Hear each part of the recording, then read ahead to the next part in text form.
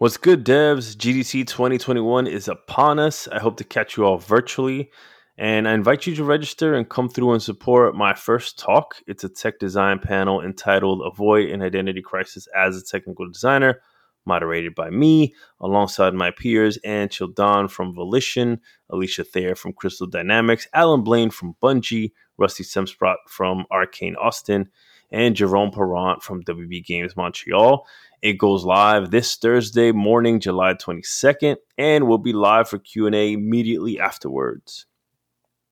While you're here, if you're not already following the show, please hit that follow button and feel free to recommend it to a fellow developer if you find this episode insightful so that we can grow our community. Out of Play Area, the Game Developers Podcast, releases new episodes every other Monday on all podcast platforms and on YouTube. Now, hit my music. In episode 13 of Out of Play Area, we follow through with Doug Burton's nomination from way back in episode 1 and sit with our very first 3D artist, Corinne Scrivens, who is an art director at Polyarch in Seattle. We talk about how she paid her dues teaching herself the fundamentals, breaking in as a motion capture artist for Neversoft, doing character art for ArenaNet, working on amazing characters in Destiny 1 and 2 for Bungie, as well as being mindful to avoid common pitfalls that can catch any creative while sharing valuable advice for maintaining your portfolio and more. The show has a lot of content, so please check out the chapter times in the show notes below. Now, please welcome Corinne Scrivens. Let's start the show. Bienvenue, welcome to the Out of Play Area podcast, a show by video game devs for game devs, where the guests open up one-on-one about their journey, their experiences, their views, and their ideas. No ads, no bullshit. Join us as we venture far out of the play area with your host, seasoned game designer John Diaz. Do you also have a PopCap figure of Suraya? I have my collection of characters that I worked on. I have Suraya Hawthorne with Louis. With Louis, yeah. And then I have Amanda Holiday. And then this one's my favorite. I don't have a PopCap figure for Eris, so I got a rubber ducky. Oh, that is badass. Who makes that? I know Funko for the PopCap figures, but like... Tubbs? Tubbz. I guess they have a series called Cosplaying Ducks. Oh, that's super cool. I'm the same way. I mean, it's different for gameplay designers. The only thing we get to do is buy game guides that have our mission kind of like laid out. And I have like post-it notes, and those are what I usually show people, right? Like, here's my quote unquote portfolio, right? Like, here's my whole encounter or level or something like that. Much cooler to be able to buy actual physical figures of characters you've modeled, because it's different, right? Because you create these things from concept in 3D, and then someone runs with that digital version into like physical. Yeah, it's super neat. I still geek out over it. Never lose that. I'm always surprised when people kind of lose that. Hey, so what are we drinking today? This is in your honor. This was a great recommendation. I got my boba Thai iced tea with coconut milk. I want you to help me understand, how do I properly enjoy these things? I'm always just like, yes, the more sugary and sweet, the better. Well, the way you enjoy it is it comes with a giant straw. Yes, got it right here. And the straw is giant to be able to have the boba balls to fit like up there, basically. And then you see the little red tab on your lid. That's if you want to drink the stuff on top separate. The type of drink that I got as well, I got a cocoa crema with a boba and red bean. And if you ever have an opportunity, try the crema. It's pretty good. Boba shops aren't good at marketing it because I think it translates as like salty cheese foam, which doesn't sound good. Yeah. But it's like a thicker, more delicious like whipped cream.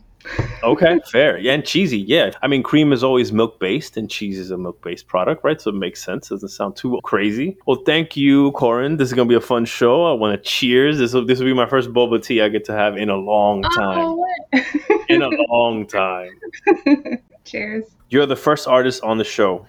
Mm-hmm. So I definitely want to take advantage and learn all the things that I've taken for granted when I'm working in the office next to some awesome people that I've always been super jealous about how they have these gigantic like Wacom screens as like a fourth or fifth monitor on their desk. It's like, I want one of those, right? But I have no justification for it at all. It's funny that you say that because actually Danny, who I believe you know and interviewed, he actually got one recently because he wanted it for like drawing over levels and stuff. Oh, I'm sure. And I know once he sees a new pretty exciting toy, he's going to find the justification for getting one. Yeah. I guess let's dive into there, right? In the artist's tool bag, what are the must-haves? Right? What are the devices you really need? What are those basic art skills that kind of make up the foundation of an artist? What are your go-to programs? Things like this. Yeah. So my background is in character art, and there's a whole bunch of different art background. So a lot of my advice will probably be more focused on character art, but it also applies to other disciplines as well. So like some of the basic skills that are good to have pretty much for any type of video game artist is like there's a lot of like basic art skills that traditional artists have, like understanding composition, understanding color. Those are really important. And then for character artists in particular, knowing about anatomy and life drawing is really, really good. Also, like depending on the type of character artist, there's also like animal anatomy. It's like a whole other thing, animal life drawing. And so having good drawing and painting skills actually are really good to have, and they help build those base skills. So the base skills, base art skills, that's the foundation that everything kind of builds up off of. And then on top of that, as a video game artist, most likely what you're doing is you're working in 3D. And so for modelers, that's kind of what I do, to super simplify what I do, is we take ideas and images of what we want in the game, and then we go ahead and we make those 3D and we make those real and we put them in the game. And part of the skills that are good is like sculpture skills are really good. And the sculpture skills kind of come out through like a program like ZBrush, which is kind of like the industry standard. And then there's also, everyone uses 3D programs, whether there's 3ds Max, there's Maya. And then now like it's really exciting actually if you're trying to get into art now, because like now we have Blender. Yeah, Blender's the one I'm teaching myself just because it's free and easily accessible. Yeah. Yeah, and it's great. And there's tutorials like everywhere for it, and it's free. Great resource for like learning how like the basics of like 3D modeling and how it works. And there's actually like I haven't heard too many game studios, but I have friends that are in the film industry, and they actually are using like Blender in like real studios. So it's official. It's legit. Yeah, it's legit. And I wonder if as time goes on, it'll become more and more a part of the official like industry going forward, which will be neat. It'll help remove those barriers of entry. Yeah. For sure. You know, like anybody, when we're comfortable in our own little wheelhouse and we have the tools that we've worked on over the years, it's hard to get us to change or adopt something new unless we absolutely have to. I'm curious to get your story on it because it feels like you came in at the right time where ZBrush, it was another tool that you learned and taught yourself. But I know of a bunch of artist friends that are not being comfortable or eager to adopt a new tool in Blender. However, when they do, they see the magic, they see the appeal. It's like anything foreign, right? Like it's not as yucky as I thought it was going to be, right? Like, oh, this is actually nice. It's inviting and friendly, and it is kind of intuitive. Once you get over the learning curve or the difference of how they do things. I think I totally get what you're saying. There's this thing where you get really used to working in a program and get to the point where, because when you're working in the program, there's all these shortcuts, all this stuff where it just becomes muscle memory and you're not even thinking about how you do it. And so this thing that happens, which is really funny because I've had to do this before, is if you switch a 3D program, it's funny because you feel really competent and you're like, I know what I'm doing. And then the moment you switch a 3D program, they all have like different ways of like rotating a mesh, navigating through, all different shortcuts. And it always feels like to me when you switch FPS games, and they all have different controls. Mm-hmm. And I don't know how this happens, but at least for me, every time I switch a game, I end up throwing a grenade when I mean to punch. And that's what it feels like to switch between. But I'm glad you brought it up, because actually that is kind of like an important skill to have as a 3D artist in the game industry, because like the game industry moves pretty fast, and it's constantly adding new programs and new workflows. So there is a lot of like learning new things. If you have the ability to like learn how to switch between programs or like learn new programs, that just kind of gives you a leg up. So yeah. Heck yeah, like anything, right? Like the more engines you can navigate, whether that's Unreal, Unity, or something proprietary, or even if you're an engineer, right, being able to know or keep up to date with C++, a different scripting language, Lua, Python, C Sharp, right? It just makes you a better all-around creator. Like nothing can stop you or slow you down. There's only a finite amount of ways of doing things, really, right? And so as you flex the muscle memory a bit, make it stretch, pretty soon, usually, unless you got something like VR coming in your face, nothing can really surprise you.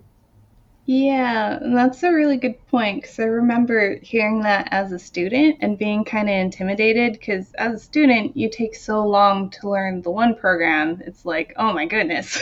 Yeah. Like when you learn the basics of one, it gets easier to switch to a new one, for sure. Yeah, ZBrush took the industry by storm, it felt like. Like once ZBrush came out and artists started going into it, there was no turning back and there was nothing else anymore, I felt like. It definitely changed how we create art in the game industry. And I guess I was fortunate enough when I was jumping into the industry, it was just when that was taking off. So I was learning it at the same time that the people in the industry were learning how to use it. It's all about timing. The thing about game art in general is the whole thing of like, you're working in like extreme constraints, because everything in video games is live. Like the moment you hit an input, the player does the thing.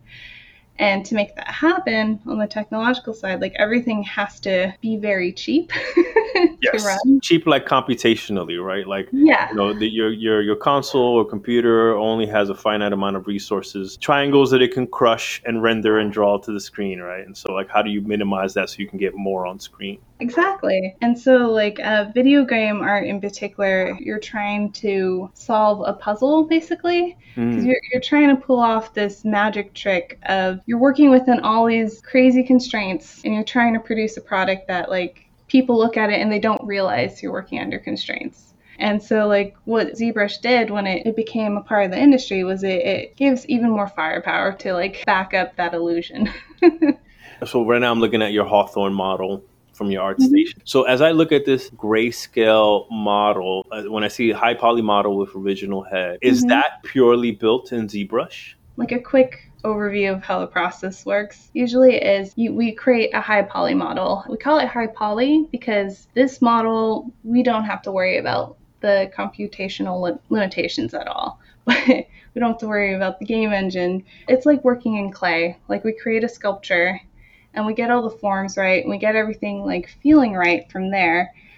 And then on top of that, we create the low poly model. And this is the model that's actually going to go into game. And it has to fit within those constraints of like, how many triangles can I use? For characters in particular, it's like the geometry has to like line up in a certain way so it'll deform right. So when you animate, the elbows bend right and the knees bend right. So the general workflow now is you create this high poly, create a low poly, and then there's this process that happens. Oh, with low poly, you unwrap it. And unwrapping is when it's like the best way I heard described is like it's like a map compared to a globe. A map is a globe flattened out, right? Mm-hmm. And then once you got that, there's this process that we call baking. And it's you take the low poly model and you bake the information from the high poly model into a texture, into just the image. And then there's this type of image that's called a normal map. Yeah. And what that does is it takes all the surface information of like how the light bounces off the surface of the high poly model, where you can have as many triangles as you want, and it turns that into an image that you apply to the low poly model. So now you have, it looks like it's high poly, but it's not. It's fitting within all the constraints that we have to work within. This is awesome. I'm getting a master class. I'm touching on a lot of things that I've overlooked over the years, or that I haven't had to worry about as a designer. I get the benefit of playing around, looking at your ArtStation, and I'll definitely plan on linking it in the show notes for other people to have a look. When you and I were talking before this, you mentioned how for an artist, something you learned was that it's really all about your portfolio. Mm-hmm. How do you use your ArtStation? How do you keep your portfolio up to date, or how has it served you? That was a very important lesson that I learned early on. It is all about your portfolio. I have to admit, I am not the best with updating my portfolio. What I should be doing is, as I'm working on stuff, it's so easy to have these deadlines and just be like, okay, I finished this thing, I have to go to the next thing, and just keep moving forward and creating, because that to me is the fun part. But it's also equally important, as you finish a thing, to be like, okay, cool, now's the time where I take all the really nice high resolution renders of everything. One of the things I learned throughout my career that kind of surprised me is that can take a lot of time to make sure to get the optimal shot and the optimal lighting and to present everything in the best light. That also takes time and it also takes a lot of work, but it's actually really important because your portfolio, like you're saying, is super important, because for artists in the game industry, that's how we get jobs, basically. I remember when I was in college, one of the best advice I got from one of my professors was he told us that our grades did not matter. It was all about portfolio. And at the time, I did not believe him. Sure. Because I was like, how does that make sense? What? But it's so true. Now, being in the game industry, having applied to jobs, having to build on my portfolio, and also being on the other side of looking at people's portfolios and looking at candidates for jobs. For artists, for art positions, it's a way for companies to look at what you can do, and from that, they're figuring out if they think that you can do the job. And if you have those art skills, the base art skills of composition, color, anatomy, and also the technical skills of do they know how to low poly model? Do they know how to bake maps? Do they have experience working with a rig? Stuff like that as well as have they created the type of content that we're going to create as well? So those are all things to keep in mind on the portfolio. And an important thing I learned as a student, which is totally true, is it doesn't matter where you are.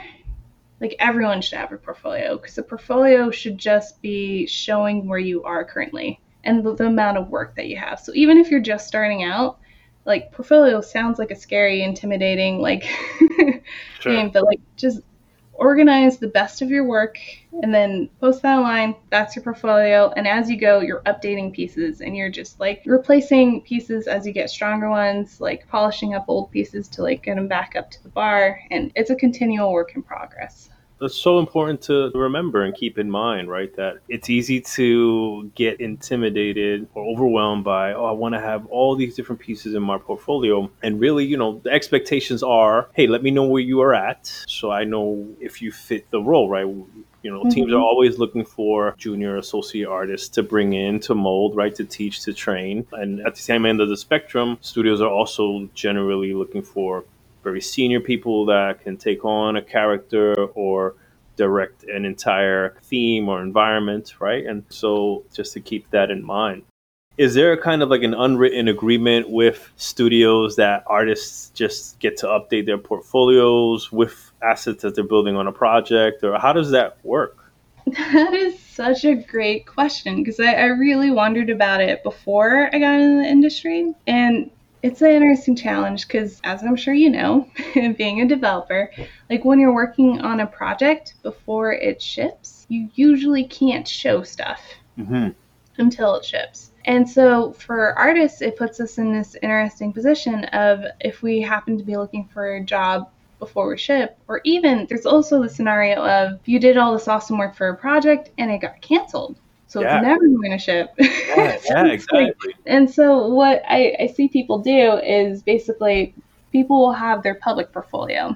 And that's basically their ArtStation, their website, where they put all the stuff that they can put online.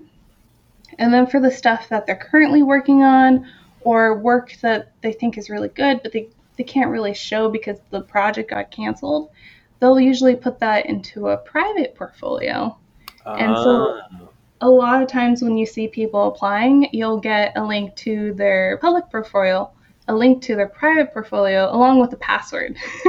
Got it. Yes, I have seen those. Yeah, there's just kind of an understanding throughout the industry that like that's going to happen because I mean it's people's livelihoods. For sure. Yeah. This is awesome. I've always been a little bit jelly from the design standpoint on all the projects that I've not been able to ship. And like, man, I have some sweet paper designs or systems or things like that, right? And they're just going to forever live on those hard drives and in my head, right? Like, oh, hey, you want me to do the thing for you? You're paying for what's in my head. That's it. There's another level or aspect of a portfolio, and that's presenting the art. Mm-hmm. And so that was something interesting to me. Like I would have thought that the assets kind of speak for themselves, but that's not necessarily 100% true. It's nuanced. Like everything. Part of what the portfolio does is it shows that you have the basic art skills, shows you have techno skills, shows that you can do what the studio is looking for. Most important thing is knowing that they can make the asset itself. But then also, do they have the artistic eye to know like how to present it in the best light? Which for modelers, to your point, that means that you're actually working on and learning skills that are probably outside of your day-to-day job to help improve your portfolio. Before Polyarc, I wasn't doing any lighting or anything like that. But to really get the 3D models, like my characters, to shine in my portfolio, you kind of gotta have a basic understanding of lighting to like really present them, because a good character in bad lighting is not gonna look good.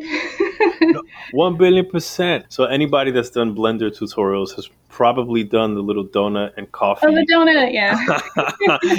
and that one, I was rendering it out and I couldn't understand why the hell it was so flat. It didn't have the detail that it looked like it had in my scene. And that was really it. I had to dial in my lighting just right before I rendered. And so to your point, yeah, it's a huge difference between even like when you look at old generation games like PS2, Xbox era compared to like 360, PS3 and beyond, right? It's the lighting really came into play. And then you had all those kind of normal maps and all that. There's a lot of skill. Lighting and I know lighting is its own complete thing. I've seen a lot of job descriptions that are specifically asking for lighting artists, right? Like we need lighting artists. That's a thing. It's a specialty. Basically everything in art you can go really deep in and specialize in, and it's its own job and career, it feels like. But yeah, lighting.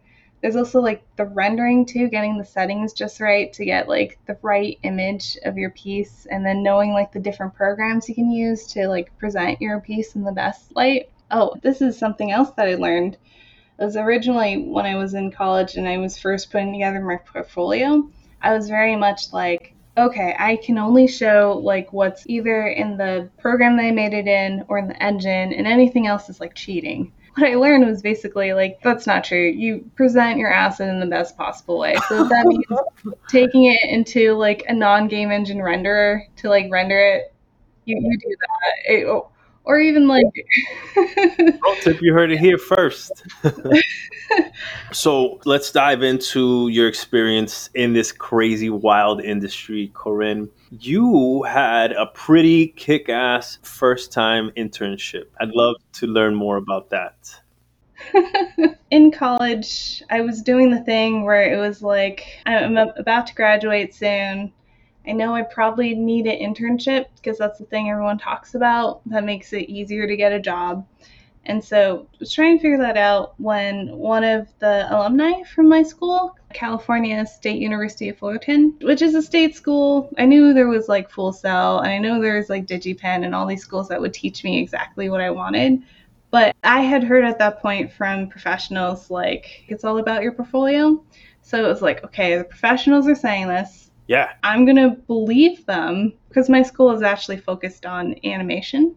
So it's pretty good animation and a storyboarding school.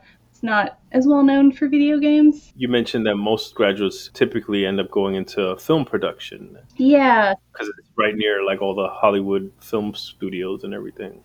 Yeah, like we're near like Disney Studios, we're near DreamWorks. Like a lot of my classmates, they're storyboard artists for like Nickelodeon or DreamWorks. Makes sense, yeah. It's pretty good place to be. So I was one of the few odd ones out that wanted to go into the video game industry. Was there any particular thing that was calling to you at the time, right? To be like, oh, this game or this drawing or this screenshot or this experience? Well, I played a lot of games. Like, I loved video games. That definitely helped. When I was in college, I knew that I wanted to do art. Like, I had that figured out. I was like, okay, I know I want to do art. I'm going to try it out and see if I can make a living doing this thing. And then as I went, I figured out, like, okay, I actually really like making art on the computer. I really like making it digitally. And then as I kept going, it was like, oh, wait, people make video games. Like, that's a career. I can do that. And it was like, ah. How did you come to that realization? I always enjoy hearing how people come to that. I think part of it was this internship, actually. This alumni who reached out, he actually reached out from Neversoft Entertainment, which at the time I was like, oh man, Tony Hawk. Yeah. Like, that's sweet. And he was reaching out about an internship. And not only was it an internship, it was a paid internship, which was like unheard of in the art department. Those are rare. Yeah. Usually it means free work for the company, usually for experience. Yeah. Everyone wants to be an artist, right? So like, I was like, oh, that's cool. That's right. Like, people do this. People make video games. And at the time I was thinking about it, I was like, I love playing video games. At that point, I had been through animation classes, and animation classes are interesting because what happens is you do a whole bunch of work for like a few seconds of animation, and then the people that become animators, they know that they're animators when they see that animation. They feel like, that's it.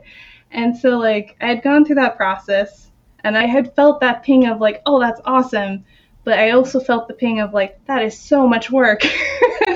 so I knew I wanted to do something like that, where I was creating something for people to like enjoy and consume. And I knew video games was the option, but I didn't know if it was the right fit for me. And I was trying to figure that out. So when the internship opportunity came up, I was like, okay, I need an internship. To get experience, right? Yeah, it's a great opportunity. So I remember I actually sat out one of my classes to like work on like the application and stuff, and my classmates were kind of teasing me about it, but it worked out really well because I got the internship. So it was just an application and you had to submit your portfolio? So the interesting thing about this internship was it was in the game industry, but the catch was it was in motion capture. So it wasn't in the field that I directly wanted to go to, but the idea was that I could join in. I would be doing this motion capture work. I'd be learning a lot about motion capture, which is pretty cool. But then also I'd get opportunity to learn from like the other disciplines in the studio as well, which made it super appealing. And so I think what actually got me that internship, because I filled out the application, sent it in, and then we had a phone interview,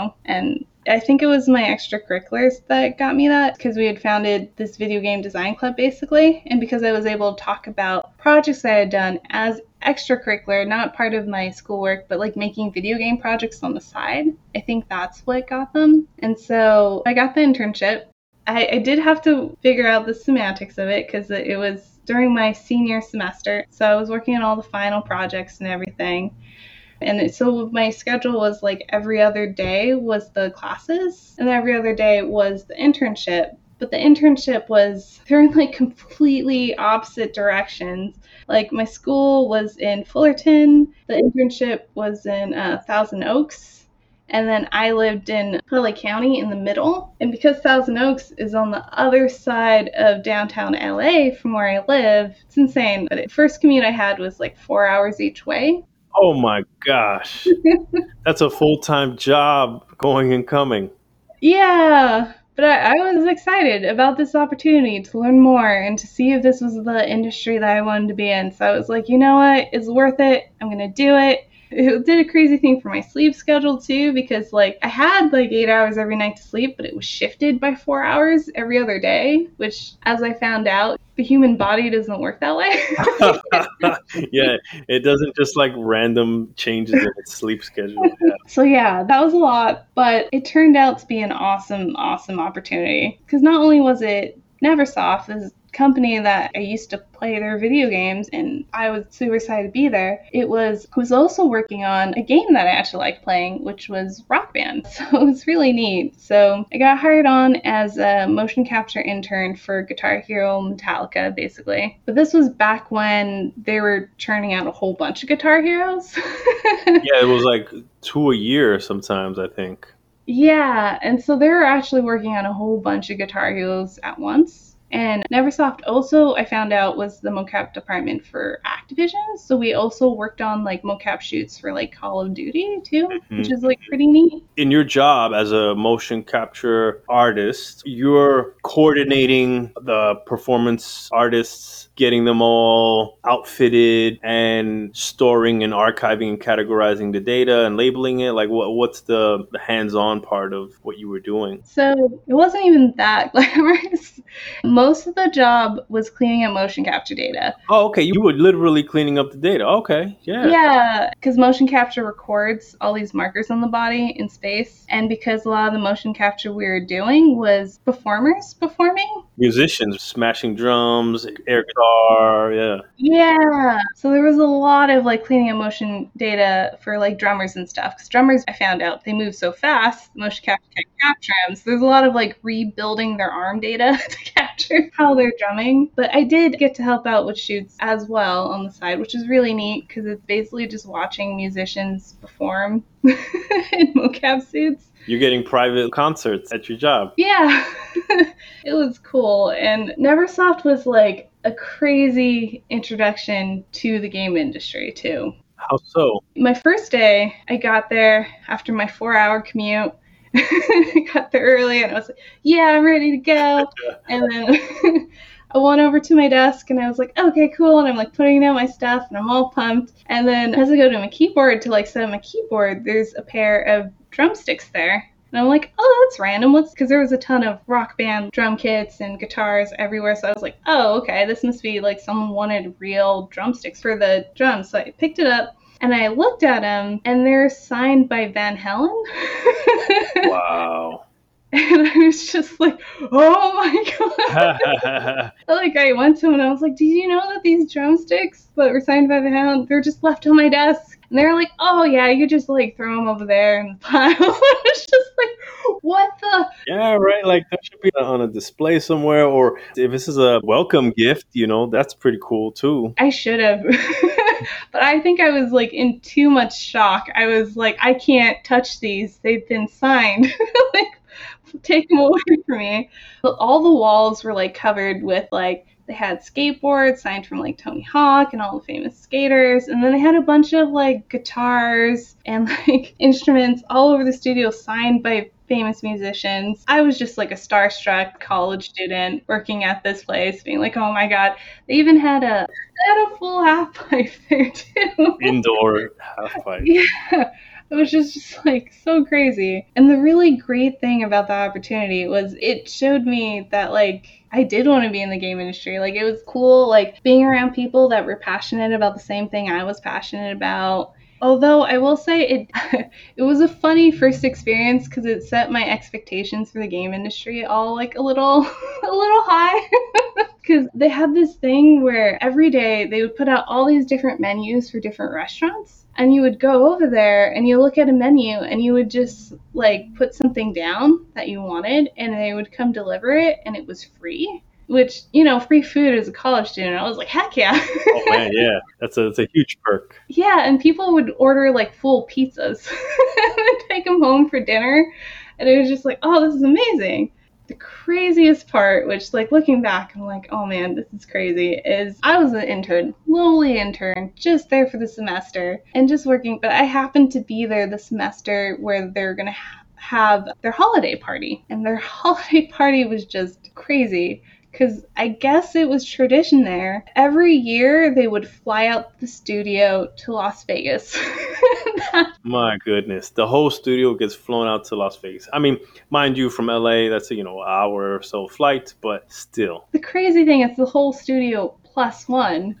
Ooh. And they had reserved the Hard Rock Cafe and everyone got a free fancy hotel room. And they had this legit like cover band who's called Steel Panthers. And I found out later they actually are like a big cover band. Like they have a big following. Sure. And they flew them out for the party to perform there in Las Vegas. And it was just the craziest thing because, like, I was a lowly intern and they were like, hey, by the way, you know, we have this holiday party. You're going to come and, oh, who's going to be your plus one? And I was just like, wait, what?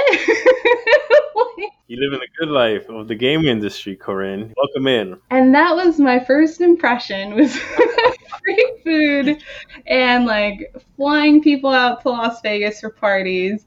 And I was just like, whoa, is this what the game industry is? You know, you can negotiate. Everybody has their own negotiability for their contracts and the terms of their employment, right? People want different things, right? Some people want higher paychecks. Some people want healthcare, things like this. Other people I want food. I want snacks. I want to be fed. That's all I want. Just pay me in food. As I got more experience in the game industry, it was like, oh, wait, it's not all like this. It's still awesome. Like, I still love it. But I was like, oh, okay. You at least have snacks and beverages and soft drinks available. That's true. And that is super awesome. Whenever I take anyone outside the game studio to a game studio I'm working on, it reminds me of how lucky we have it. Because they're always like, you have fridges full of free drinks? Like, what? Amazon's game studios is like 2% of the entire company, right? And in this one particular building, we took up like 3 or 4 floors plus Twitch. Twitch is special. Twitch gets catered food, but that was always their company culture. And so they got to keep that when they became part of Amazon. Now, for the game studios, we do have fully stocked fridges, fully stocked snacks and pantry and all that. But the rest of Amazon does not operate that way. And so whenever people would come pick me up or come over to visit, when I would go have lunch with other people outside of games, they were super jealous to be like, hold on, why do you guys have food? Why don't we have food? And I was like, hey guys, what you got to understand about game developers is we're used to having snacks and soft drinks on demand 24/7. And that's a thing that they quickly learned when they were trying to recruit game developers to come aboard Amazon. They're like, no, you need to have this. This is not a question. And it's funny because I started off there with the free food and the holiday party in Vegas. And then like where I am now, it's funny because it's more of a startup. We don't have snacks. We bring in our own drinks and stuff. But like, just to go back to what you were talking about earlier about like, hey, some people ask for free food and drinks. Some people ask for like healthcare. It's funny how priorities change as you get more experience is all I'm saying. For sure, especially when you got to be scrappy and, use your head count and resources intelligently, right? Yeah. I think equity is a big part typically. So that changes the perspective, right? They'll be like, hey, hold on, this is my money as well. So do we have to spend it on snacks or can we, spend it on making the game better or something like that? So this is in LA. And then lo and behold, you are offered a contract or you're offered a permanent position once your internship was done. I got offered, it was a test position, which again, not what I want to do, but I do know that there's a way a lot of people like get their foot in the door in the game industry and make their way in. And it was testing Rock Band, which I liked Rock Band, so that sounded like fun. And so, yeah, when the position ended, because they said the whole time that they knew that they didn't have enough work to keep us on after. But because they had liked how I worked and they knew I was a hard worker, they were like, hey, if you want, you can take this test position.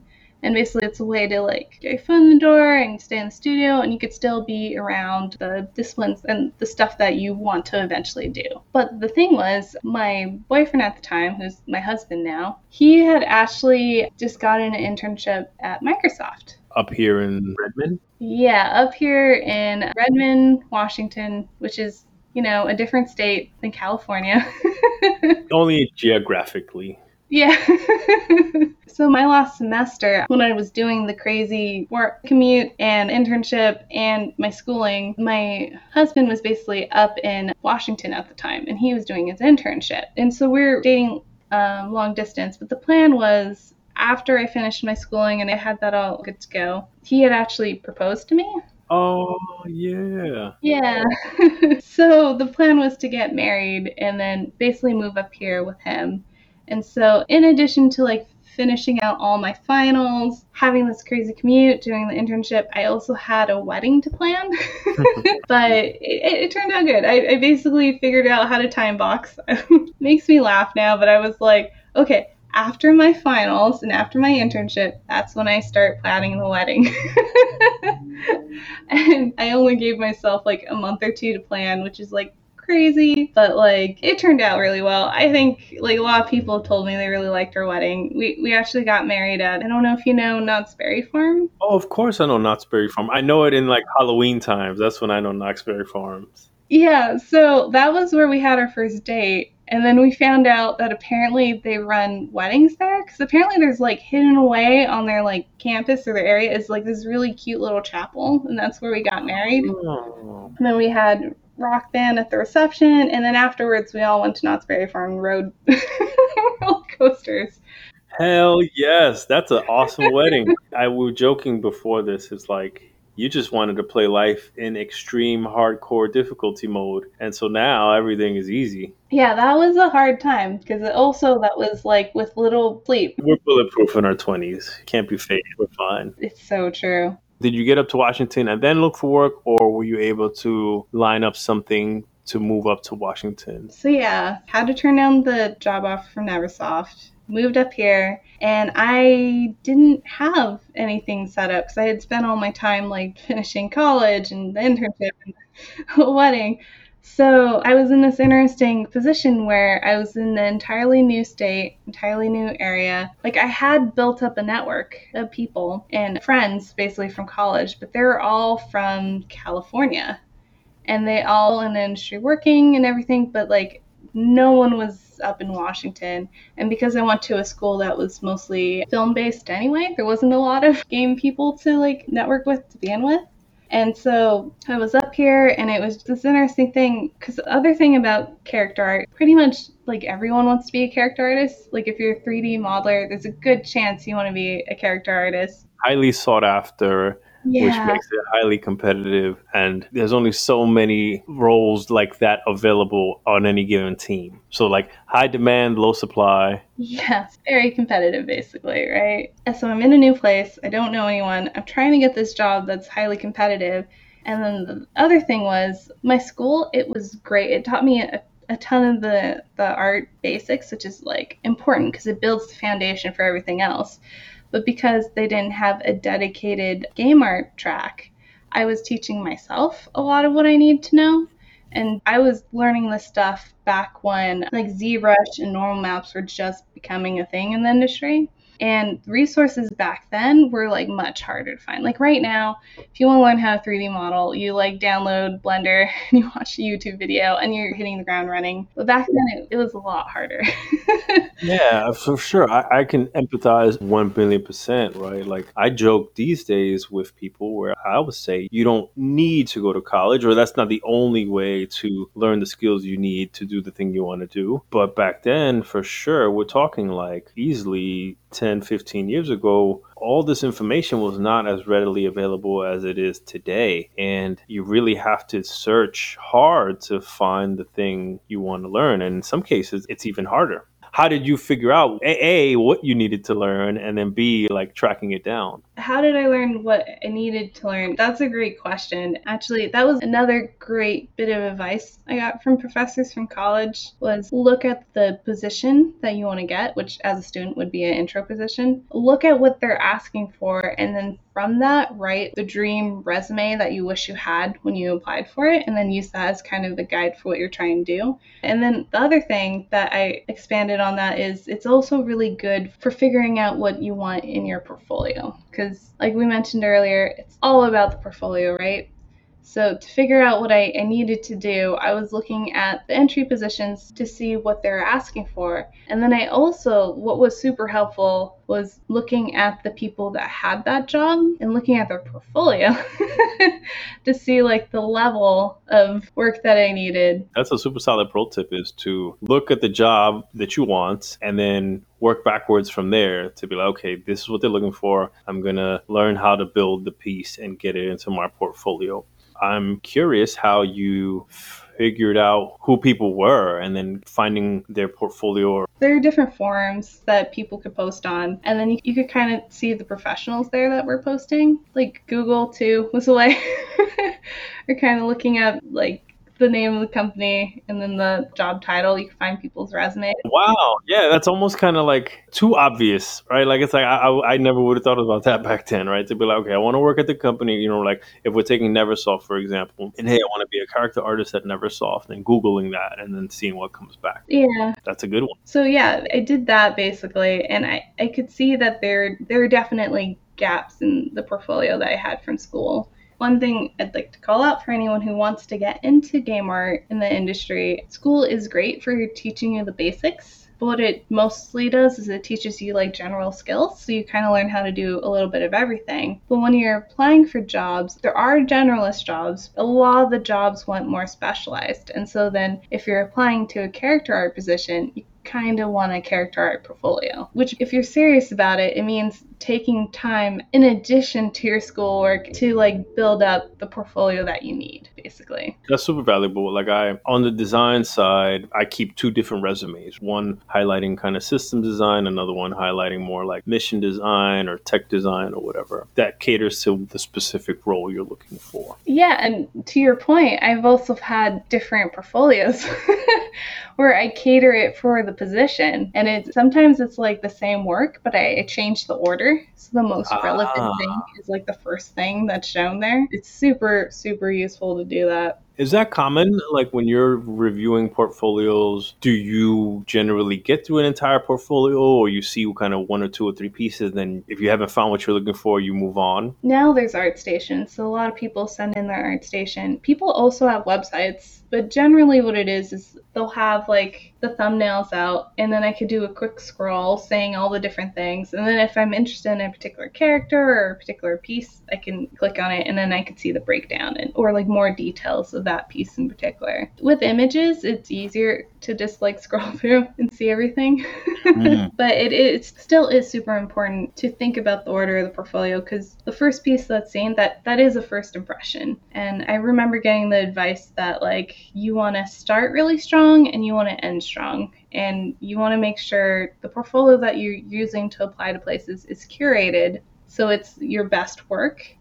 Because you'll probably be judged by like the weakest work in there. That's interesting. That's something you wouldn't expect, right? Normally, right? You'd be like, hey, I have these amazing pieces and they're going to love these pieces, and they'll overlook some of my younger pieces or older pieces. But you're saying that that's not necessarily true, that they will remember you by the piece that had the least love. Usually for portfolios that you use to apply for jobs, yeah, it's super curated. And if there's a portfolio where everything's amazing and then there's one piece that's like off, it won't lose you the job, but it'll kind of raise the question of, it's kind of that artistic eye and that artistic taste, right? It'll kind of raise the question of like, oh, did they not realize that this isn't at the same bar as the rest of their work? Oh, okay. So that's a way for you to kind of gauge their critical eye, that essential artistic eye, to be like, they knew enough to put these in, but didn't know enough to take this out. And that's going to leave you kind of scratching your head and wanting to dig in more. Yeah. Super insightful. So you get up to Washington, you're looking for work. I guess you're working on your portfolio pieces, or you're taking classes as well to round yourself out. Yeah, so I didn't have the portfolio yet. What I did was I figured out what I had to learn, and I started learning it. I started researching on my own to figure out. These are things like what? Oh, like I didn't know what a normal map was.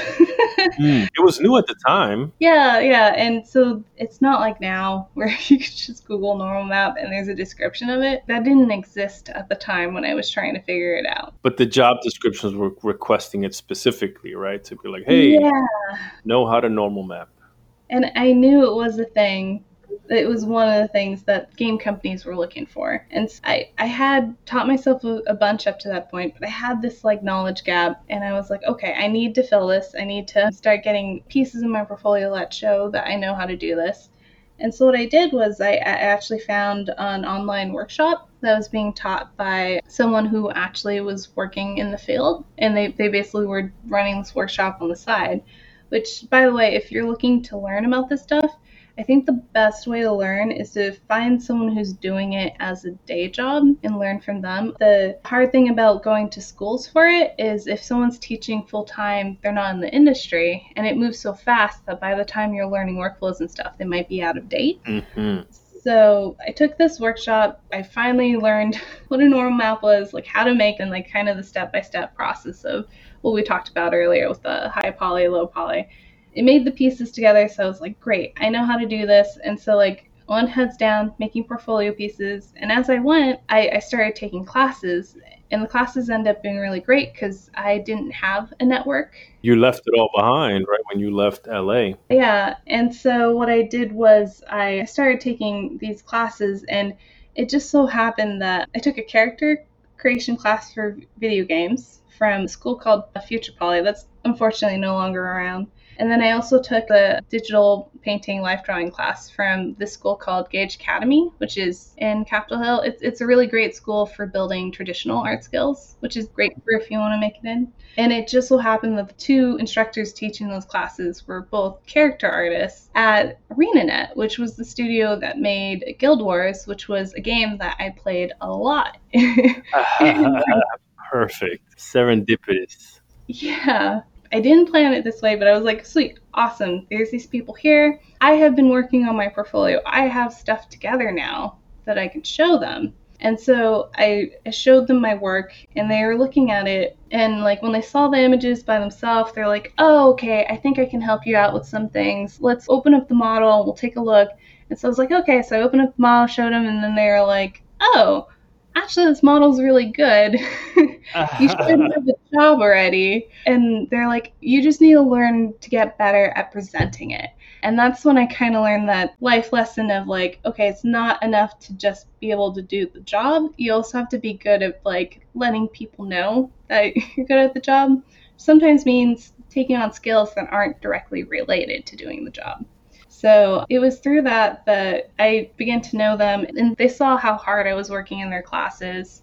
And they saw that when they gave me feedback, I took it to heart, and I like learned from it. The feedback they gave you, was that actionable feedback that you then went and implemented into your work and then went through some iterations on that with them, so they got to see, oh, she's actually taking the feedback and incorporating it? Exactly. And pro tip, if you are talking to a professional and you're getting advice from them, show them that you're listening to them and you are putting it into action, because like they're busy. So show them that their time has been worth it, basically. That's a big reason I'm putting the show together, right? Is to kind of scale out, sharing words of wisdom, helping people put on, me being able to learn more about what my colleagues do on the other side of the design wall, right? Like learning, oh yeah, normal maps, spec maps, yes, diffuse, yes, okay. That's what it really is, you know. But on the other side, there definitely is that aspect of like, we make ourselves available and super happy to train and teach and share knowledge. But there are two different types of people, right? They're the people that hear it and it goes in one ear and out the other. Yeah. And then there's people that take it to heart and use it. And those are the people that generally go farther in work, for sure. Totally agree. And I think it helped a lot because it made an impression on them. And then they knew that I was someone that could take good feedback and that would listen, and they could see I was working hard. And so it put me in the front of their minds when a job opening opened up at ArenaNet. But it was like an unspoken, unwritten thing. It wasn't like they were taking applications or anything like that. No. A contract position opened up on the character art team at ArenaNet, and the position was on the more technical side. Basically, for anyone who's played Guild Wars 2, you could play a whole bunch of different races, and they're totally different from each other. Like you have the tiny little round Asuras, and then you have the big muscular cat char people. Totally different body types and everything. And as an MMO, you're collecting all these armors, and like that's a big part of the game. And you could play as any of these different races, and you could put on any of the armors, which from the content side means there needs to be a version of the armor for every single one of these races. It's actually exponential, like how much work that is. Jeez. And so this contract position was to come help them out with that, with also the opportunity to do art creation and create assets, like art assets as well.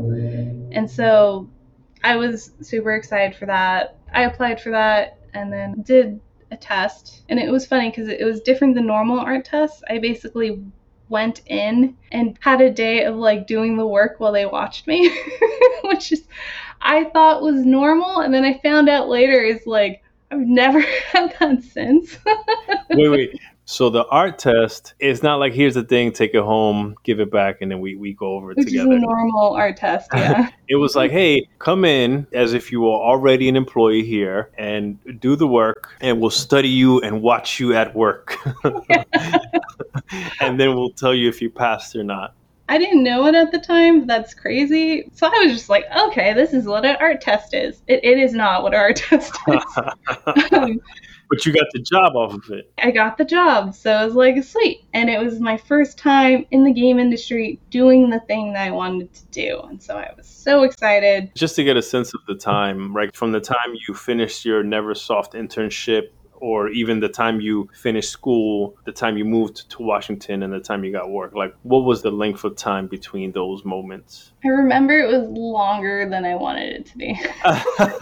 well, like, that's relative, right? Like, I'm sure you would have liked to have had a job like the moment you landed in Washington. Or, hey, I graduated now, I know I have a job. I'm really fortunate because I have a life partner that really values what I do as well as what he does.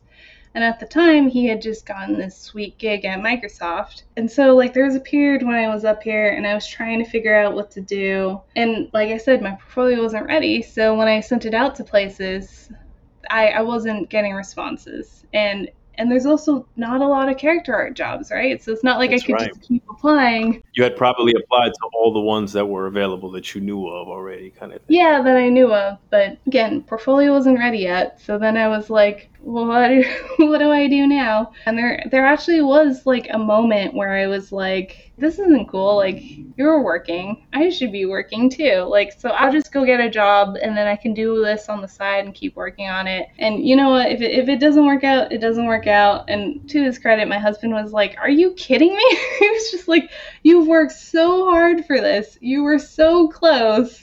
Don't take a job outside of the game industry just to take a job. Like, I'm working. I can support you during this period while you put together your portfolio. He was like, I know you. I know you're going to work really hard at it. So he was like, yeah, just try taking a little bit of time, put together your portfolio and apply. Shout out to your partner. That's so wonderful and special, right? Like, you know, you always kind of figure that people have good interests in mind. And when you ally with someone or you get engaged or you marry someone, but that's extremely powerful, right? Just in general, right? That someone supports your vision, that has seen the work you have put into it and knows that just a little bit more help, right? Just a little bit more help to take that next step, to get over that next hump, and then things will work out. So shout out to your partner. That's awesome. He saw something that you saw in him, right? When you guys like, hey, let's do this, right? We're moving up there. We're making it happen. Yeah, no, Rusty is awesome. And I'm so thankful that he did that, because after that, I took those classes and I made those contacts. And then I got that contract job and I got to make smart assets. Like, it was really exciting because one of the first things I did was like the Korean version of E3.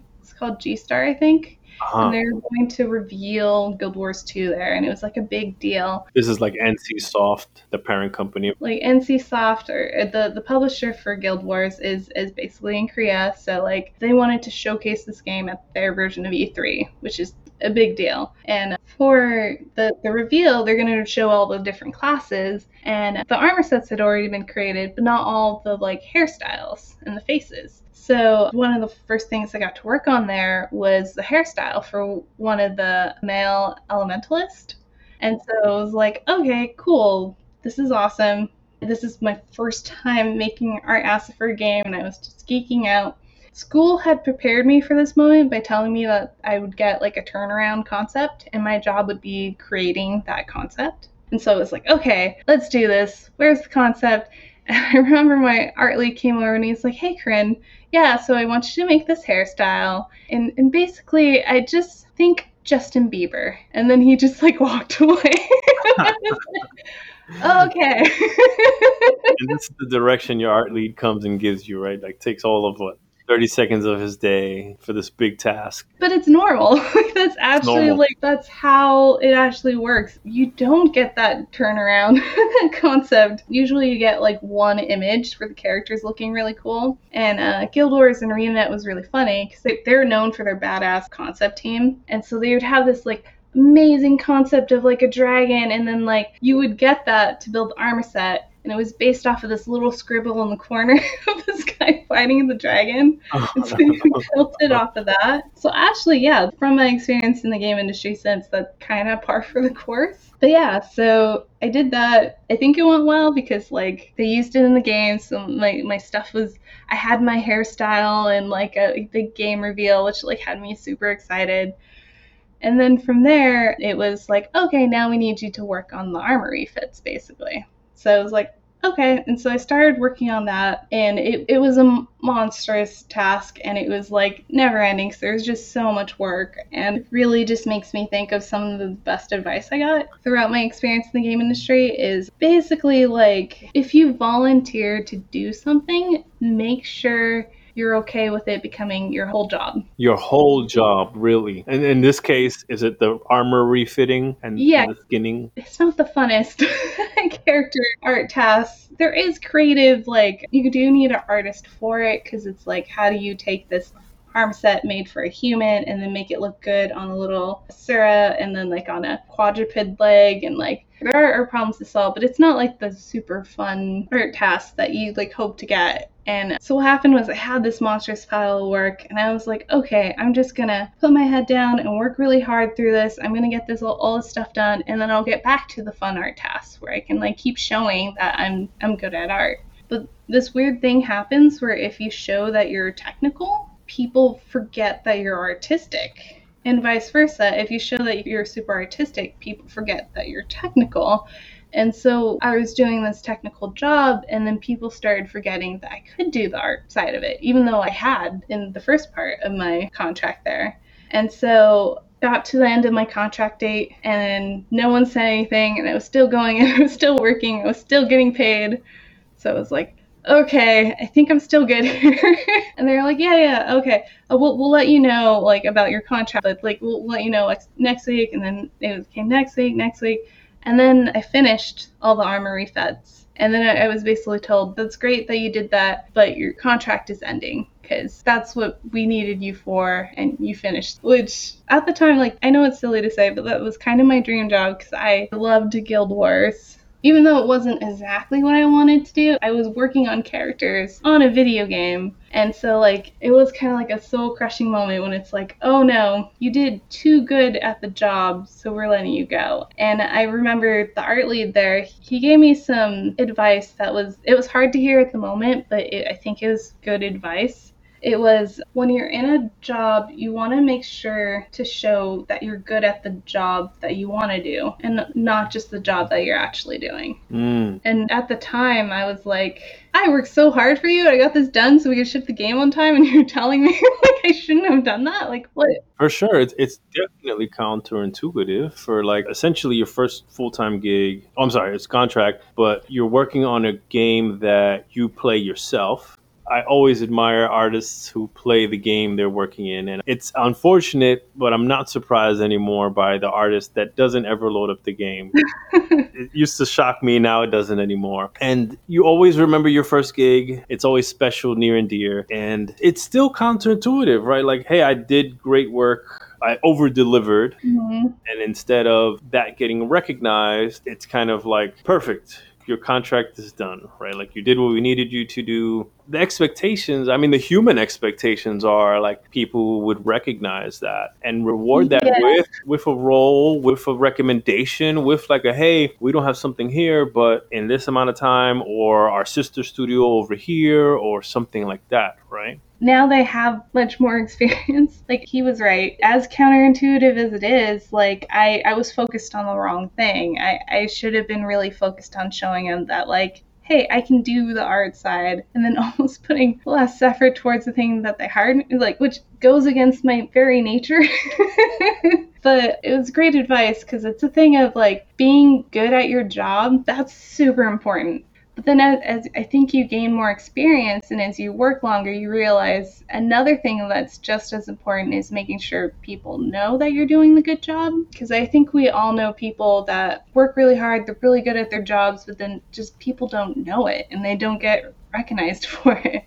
So it's almost like a side skill that gets built up over time of not boasting or anything like that. Mm-hmm. There's a lot of soft skills built into just making sure people know what you're working on and what you've got done. Yeah, I'm glad you called that out because that is a very fine line. And I've definitely fallen into that space myself as well, where I feel like I'm doing a solid job. My team, my pod, or my group, we're delivering, we're wowing. Everybody knows who's responsible for what. And we're like a well-oiled machine to then hear from kind of the game director to be like, oh, I didn't know it was you. And then to get the feedback to be like, hey, you should take up more space. You should be more vocal. You should be out on the floor, yada, yada, yada. And, a lot of us introverts, that's not how we operate. I always had the impression that, the work will speak for itself. It comes up in reviews. People are seeing it. We're talking about it. There's emails. So it is a very fine line, and I like that you call that out, right? That it's part of the soft skill to communicate, to keep people informed, is also a part of management, right? To making sure that your reports are being acknowledged or recognized for their contribution, as well as yourself, not depending on management to do that for you and taking opportunity or making the opportunity to be like, this is what I want to be working on, or this is what we want to focus on. I don't know. I'm curious your thoughts on that, because that's a very fine line, the line of boasting and bragging and taking credit versus like making sure that you're recognized and valued for the things that you want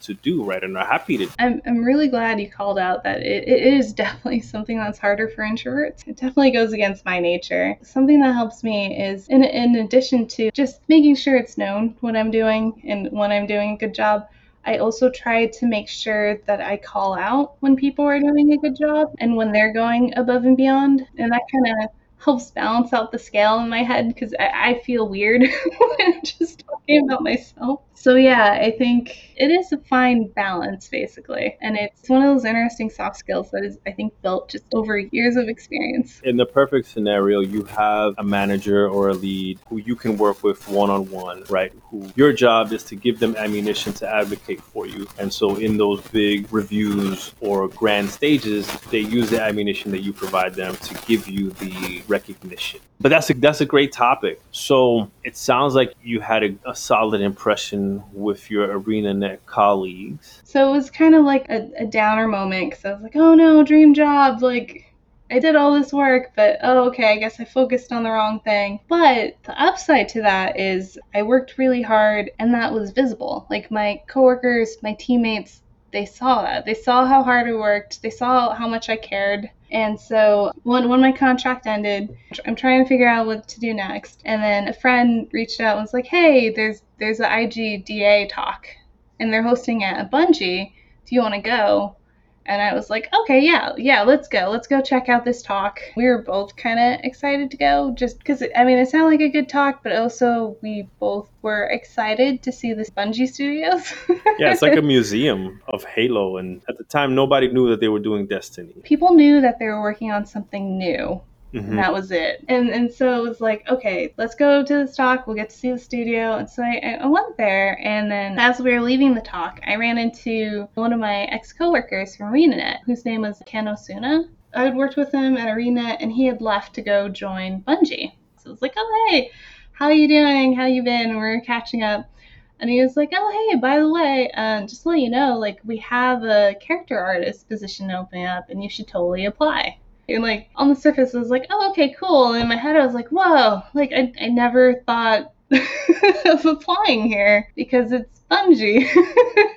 Meaning it's like another level of developer? Yeah, because it's the Bungie. It's the place that made Halo. Like, and then I kind of went home and I was like, oh man, I should apply, because like Ken was basically like, yeah, apply and I'll go ahead and recommend you because I've worked with you. I've seen how hard you work and I've seen how much you care about the end product and everything. So I was like, oh, okay, well, I have to apply because it's Bungie and and it's a character artist role, which is super rare. Yes, but then I'm looking at my portfolio, and most of my time at ArenaNet was spent on those armor refits. And I did get to make art, but they're like bits and pieces of full characters. So I left ArenaNet with like nothing really for my portfolio. So I was like, I want to apply here, but don't have anything for ArenaNet. I don't have anything sci-fi because like I don't know what they're working on, but like I'm gonna go ahead and guess. Yeah. It's still Awesome. sci-fi. So I was like, okay, I'm gonna take some time. I polished up my portfolio pieces, and then I went ahead and I made a new one. I had a quick sculpt that I did of a sci-fi bat concept. So I went in and I polished it up, and I actually made it into like a game model. And that was basically my attempt of being like, look, I can do sci-fi. How much time to turn that around would you say? I don't even remember because I also wanted to apply as soon as possible because I didn't know when the position would be filled. So I think I gave myself like a week or something. Okay, yeah, because by this point you got pretty good with time boxing. It was either a week or a few days, and I was in between jobs, so it was like I didn't have to balance a day job and tests, right? And so I sent that in. It was good enough to get an art test. This was a more normal art test where they Not the one where you're like, all right, come in, do the work. We'll watch you like a little mouse in a maze.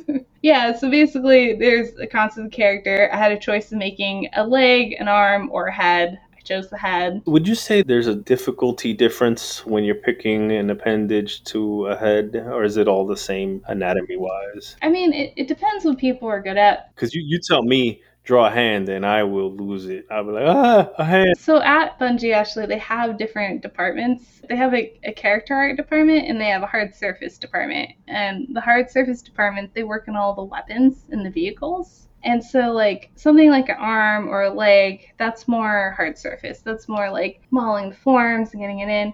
Something like a face, that's like a different skill set. That's more of organic modeling. And that happened to be something that I was good at. So I picked the face. And also, it's easier to make a cool looking face than it is to make a cool looking leg.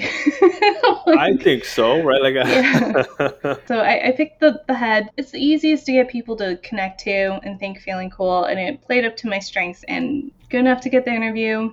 And the Bungie interviews are based off of Microsoft interviews, so they're intense. It's like 8 hours of interview, and you spend each hour talking to different departments. Oh, so you're not just talking to artists. No, and actually at Polaric, we do a similar type of interview process, which I like because it doesn't matter what discipline you are in game development, you're probably working with people outside your discipline, right? 100%. So like I think that type of interviewing is really good for having the other disciplines have a chance to vet how they think that they will work with them, which is the important part. The name of the game is collaboration. Yeah, for sure. Is being able to get a sense of like how well would this person be at a table taking feedback, giving feedback. But I'm sure it also gives you a chance to see if you would mesh well with the team when you get to know all the different departments. Yeah, and now that I'm on the other side of interviews a lot, I really like to make sure to make a point of that because I think the best interviews are when the person being interviewed is also interviewing the company to see if they're a good fit. So totally, that's an important part of it too. Do you remember how you felt after the interview or any kind of like big standout moments during the interview? I forgot about this till now, but there actually is a crazy thing about the interview process was that they scheduled it for when I was down in California, so I actually flew back up here to take the interview and then flew back down.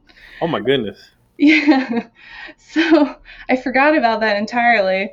And like I don't know why, but they wouldn't like reschedule it. So it was like, okay, Wow. I'll do this. Yeah. So after the interview, after 8 hours of talking, it was like I was just brain dead. Of course, any human being would be drained after that for sure. That's a full day of meeting with new people and having to sell yourself, right? And just be like all pistons firing. There's a lot of repeating the same thing over and over. And so like after the interview, I think I just went home, passed out, and I flew back to California after. But the hardest interview you've ever done up to that point. Yes. Even including going in and like working in front of people. It went well. I got the job offer. I got in as the most junior, low-level character artist there is. What's the official title? They had this weird thing where they had contract workers, but they called them tiger employees. So it was actually a tiger employee. Because they have a whole thing with tigers, like the game engine is called the Tiger Engine. It's a whole thing. I found out later it was like the lowest level possible for an artist. You're like artist level 1. Yeah. Okay. Something worth highlighting was that this opportunity might have passed you by had you not gone to the IGDA meeting. Yeah. Yeah, so something to call out there is for people looking for work or ways to get in, or I don't know, looking for a change, is to get out there and go to events, not with the sole intention and purpose of like, oh, I'm going to get a job, but, just put yourself in the middle of the things you want to be doing, and that will usually lead to good opportunities coming your way. One of the things I heard early on is that it's a really small community, the game development community. And then now that I'm in it and I have all these years of experience, it's so true. And once you're in there and once you kind of establish yourself, a lot of the job opportunities you get are from people that you know. And I know for me, like networking sounded like such a skeezy thing. It was like, this is weird. But like what helped me is it's not so much networking as it is just making friends. Making friends. Yeah. Finding people that have similar interests and connecting on that level. Yeah, and being like genuinely interested in what they do. And once I started approaching it from that viewpoint, it became much, much easier. Yeah. True, right? Like if you have a similar game that you enjoy or enjoy similar types of art or pop culture or outdoor activities, whatever, anything. Yeah, but that's a great lens to look at it from, is just looking to make a connection, make a friend. And they usually do that by bonding over similar interests. Yeah. Fair. Great strategy. So how did it feel getting the offer to work for Bungie, right? In your eyes, like, holy cow, Bungie's a different level of developer, and, they make Halo. Wow, I'm in. How does that feel, right? Based on your work, your portfolio, the connections you've made by this point. I was super pumped. Nice. Super exciting, and then I couldn't quite believe it was real. So you start at game artist level 1, right? Like you're playing the game from the very beginning. So I started like at the bottom level, right? And so like the first task I got was, hey, we have these NPCs that are milling about the tower. There's not enough variety there. Can you add to that? Add more variety, but you can't make any new assets or any new textures, sorry. So you have to work with what's there. And the thing about NPCs, right? Everyone thinks of character art. They think of making the main character. They think of making the cool character, the badass, the person that makes the player feel like, yeah, I want to be that person. I'm so excited. NPCs are like the opposite of that. You actually don't want NPCs to be too cool because they'll take away from the feeling of cool of the player. So there's like NPCs are like this fine balance of you want them to be just cool enough to make the world cool, but not take away from how cool the player feels. So, there's this glass ceiling there. That's awesome. So that's how I started. That was my first thing. I was working on these NPCs. I was working with work that had already been created. This was for Destiny 1. This was for Destiny 1. That's correct. And actually, it was funny because the day after I interviewed with them was the day that the leak happened. And then I was like, oh, okay, that's the game I'll be working on. Hey. Did that factor into your decision at all? Well, it was hard because even the leak, there wasn't that much there to see what type of game it was, right? Because it was just this makeshift concept of what would eventually become 3 Guardians, like, running together. I was excited because I knew Bungie did good work, because I've played their games before. They're always good with the gameplay. Yeah, say whatever you want, but multiplayer, single-player gameplay is awesome, for sure. Yeah, and so for me, I was excited because I knew whatever they were making, it was going to be good, probably. You were going to be proud to get your name on it. Yeah, that for me was where the excitement was, is like finding out what this secret project was that they were working on, and also just like looking at the previous releases and just the quality of games they're turning out. I was like, I want to work here. This is like the quality of game that I want to work on. I started off with the lowly, like, modify these NPCs, and I just worked really hard. I see a pattern in your career. Yeah, I guess so. So they had a thing where they had armor sets, And looking back, I wonder if it was part of the reason why I was hired. The plan was to make these armor sets for the big, burly, like manly Guardians, and then to figure out how to convert them to work with the female version of the Guardians. And by the time I had been hired on, they actually were trying to figure out if they could make it work, because the female Guardians had to fit on the male skeletons, which it's hard to do. It's hard to say this shoulder is going to pivot in the same place for a feminine female as it does like a very masculine man. And so they were having trouble figuring it out. And it was to the point where they were kind of like, oh man, should we get rid of the ability to play like a female Guardian? And I felt passionate that they shouldn't get rid of it. So I basically just made a comment of like, hey, you know, I can help out with that. Is that on the strength of your experience with what you were doing at ArenaNet? Yeah, and also I had done a lot of work to get good at organic sculpting and modeling. So I was looking at it and I was like, I think I can actually do this. I think I can figure out this weird puzzle of how do you make female Guardians that feel like strong and feminine, and they're using the same skeleton as the men.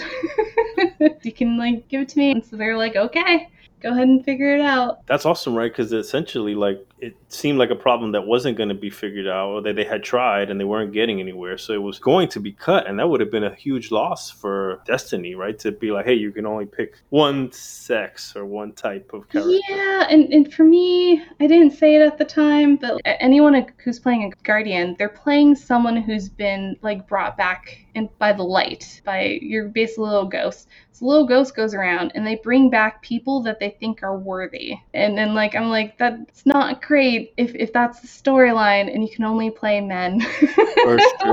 For sure. That's why I felt super passionate about it. I pushed to take that on. I was like, I'll do whatever is necessary to figure this out because I feel passionate about it. I actually got to work closely with the art director, which is really neat. So this opportunity that you fought for, I guess it wasn't going to come to you, but you fought for the opportunity and it allowed you to create a closer working relationship with the art director. That's a great opportunity, I think.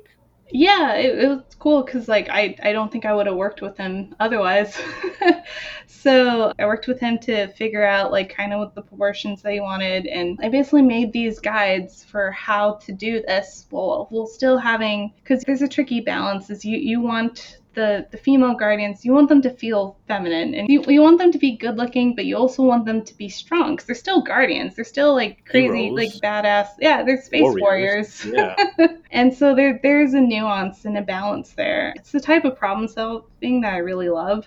Mm-hmm. So I had a lot of fun putting it together, and I wrote all these guides for like how the like strategies for do it, and like a reference like meshes and stuff.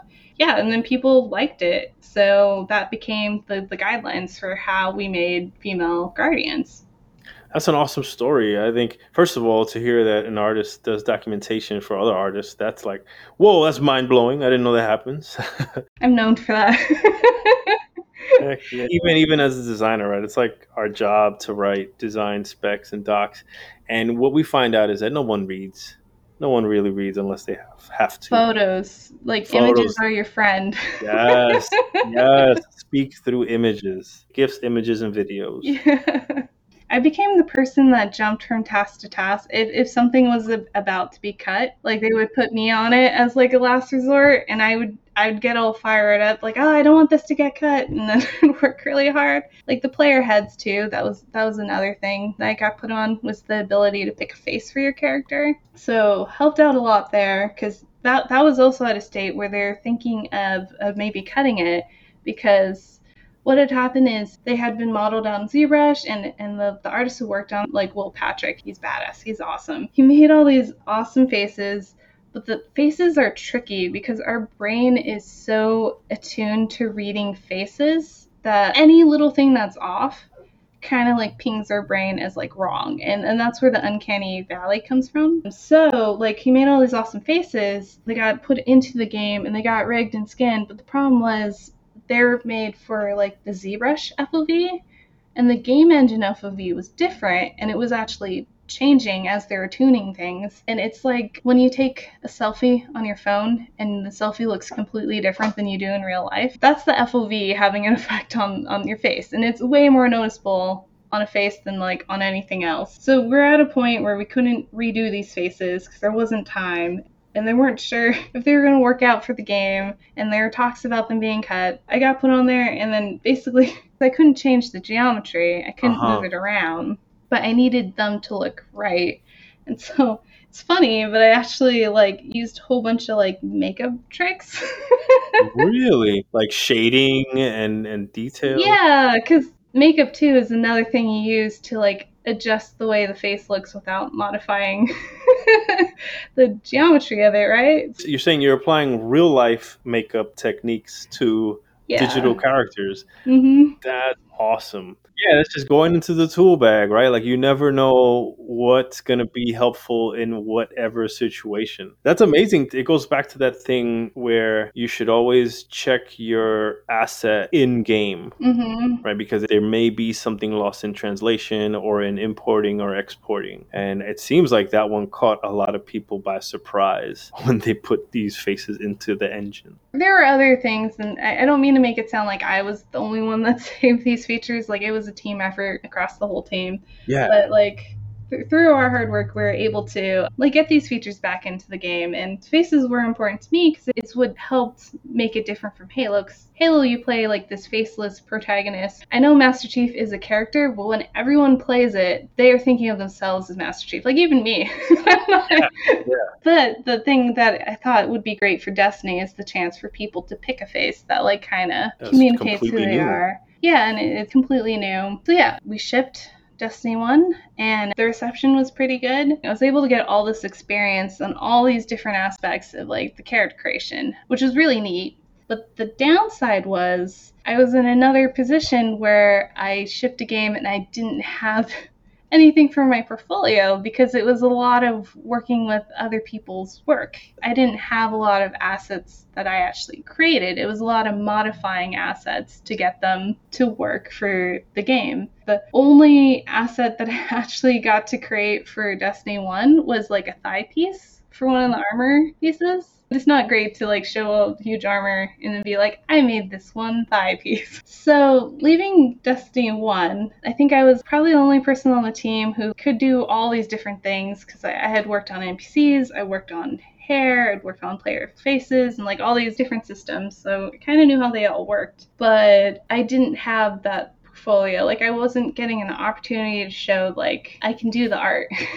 Yeah, going back to making sure that you're not just doing your job, but doing the job you want to be doing, right? I did learn from that because even though I wasn't able to do it at work, I was doing like, we used to call them lunch crunches, where it was like during your lunch hour, you just speed sculpt something in ZBrush. And so as a team, we'd sculpt things. So I was still doing art and I was still showing art. It was just, I didn't have the opportunity to do that at work. So I was doing it with like the personal work that I was doing. That sounds cool. Like something I would recommend if I was an artist to other artists. Like, hey, let's do speed sculpting lunch crunches. They're pretty fun, and it helps build the skill too of sculpting fast, which you kind of need when you're making stuff on a production schedule. And it's cool too because you get to pick whatever you want to work on. So if you're tired of working on the thing at work, it's a way of like keeping things fresh. You could pick something that you wouldn't get an opportunity to work on. Basically. Yeah, I'm sure that happens, right? Like you want to be able to work on something different after a set amount of time, and then sometimes you might not have that outlet, so you have to kind of create it for yourself. I find it also helps me be more productive at the job to do that because then I'm more like creatively satisfied because at work you're usually constrained to like either someone else's vision or the limitations of the project. So then it's the way to like still have creative ownership, which, you know, like that's why we all get into this. Yeah, that's what drives any creative, right? Is to have ownership on the thing they're making. Yeah. What would you say is like a key strategy to refuel that? For me, a key strategy is the personal work, is doing stuff on the side because you get to fine tune it, right? There's this concept artist named Jamie Jones. He did concepts for the new Star Wars movie. Like, he's a badass. But one of the things that I learned that he does is while he was working at Bungie, like he was going home and he was painting like medieval fantasy paintings, you know? And then when he was working at ArenaNet, he was going home and he was painting sci-fi. Oh. So it's a way of keeping it fresh. And then you also get to continually develop your own taste and your own eye and like your personal work, because you're the one art directing it and you're the one deciding what you're doing, basically. So these aren't necessarily like portfolio pieces. These are more personal things to express yourself, right? And do the things you're not getting to do at work, to keep those creative juices as sharp and replenished as possible. They could be both. Or both, yeah. Because the Speed Sculpts, that sci-fi armor set that I made for when I applied to Bungie, that started from a Speed Sculpt that I did from a Lunch Crunch before. And so, like, they could be both. But then also, like right now, I'm doing a lot of, like, Photoshop paintings. Like, I don't think they'd help me get another character art position, but those are for myself, basically. Those are for yourself. Painting in Photoshop, keeping the skills sharp. So after Destiny 1 is when we start working on all the DLCs that came out. Our lead changed. Our old lead got promoted. And that's when one of my peers, Chris Alderson, got promoted to lead. Shout out to Chris. Now we're working on the DLC. Now it's under him.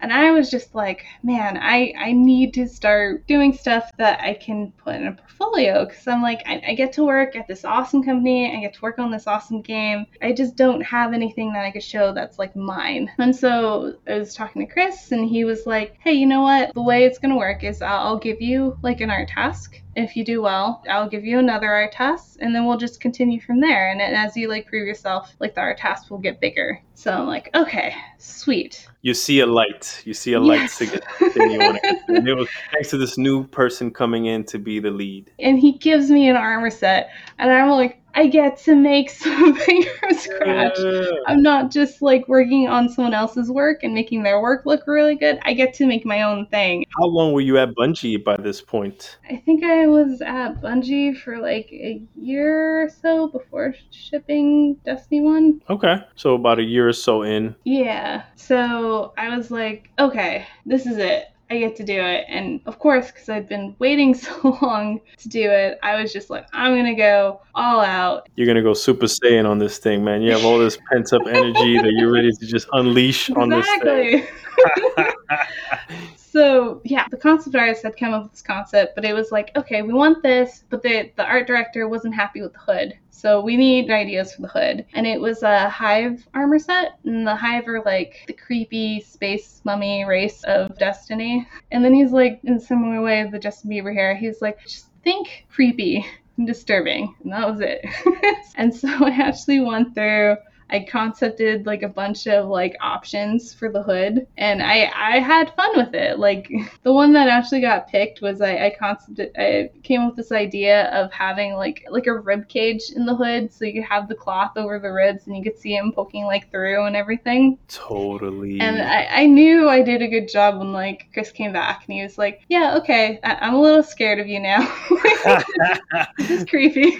I was like, I followed the direction. This is awesome because it's on your ArtStation. It's like female dark hollow armor. Yeah. And there's a male version too. So I'm definitely going to link to this in the show notes. It is creepy for sure. First of all, it's a badass idea as well. Like you don't see that in a cloth fabric hoodie, right? Like kind of bones. And actually when you talk about it as a rib cage, as I look at a profile shot, because it's red, right? It definitely has this look of like meat ribs that you kind of pick off the bone. When you stare at it a bit, you're like, whoa, it leaves an impression.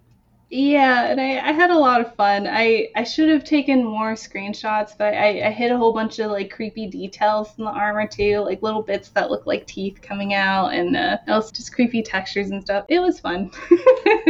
So yeah, so that was the first thing, and I think Chris was like, okay, like you did a whole bunch of concepts, you're working really hard. Okay, let's give you another armor set. And then I was like, okay, let's give you another armor set. And then eventually it was like, okay, what about some combatants, which are the enemies in Destiny? And then it was like, okay, what about some bosses? You want to do some bosses? And I'm like, yeah. That's big time. Yeah, but bosses Yeah. are kind of like the second biggest deal next to the character, I imagine. And they're fun because we have all the different races and they each have like a different feel. So they're really fun to work on. And then you get to work closely with the designers on them because they have to like serve gameplay communication functions. And you want to make sure you get the right feeling and the right vibe from them. Was that a new experience at the time, getting to work closely with gameplay design? Yeah, that was a new experience. I think that was like the first time I got to do it, and it's awesome because designers, well, any discipline really, their background and the way that they think about things is different. So they're seeing the same problem, they're coming up with like a different way of thinking about it and a different solution. And the really neat thing about it is you learn so much working with them. Like, I love working with designers. I just love working with people that are like outside of my discipline, I guess, because I learn a lot. For sure, just having this conversation, I'm learning a ton of stuff, and it's super cool, right? Because that has an impact on both directions, right? When another discipline, a designer, an audio person, even an engineer, can understand the implications of what goes into building these things, and we can incorporate that into what we're doing, and vice versa, right? When you're looking at your art through the lens of a gameplay function, I'm sure that then that adds a new level to the things you're building on your characters. Or it's not just like, how can this look a certain way, but now it's like, hey, how can this serve a function, I think. I love that. Like, I do a lot of that now at my current job. Just the way I approach characters tends to be like that anyway, because even before I got to work with designers, I loved learning, like, who is this character? Like, what's their background? Like, who are they? And then I really loved when I'm making them, I just fit as many like little details and like hints and just everything that could support that. And then now I get to do that, but I also get to think about the larger picture of the game design and the experience and like, am I communicating the right thing to the player? Are they going to know to do the right thing? I like solving puzzles. In game development, there's a lot of puzzles to solve. Never ending is a never ending list of puzzles, right?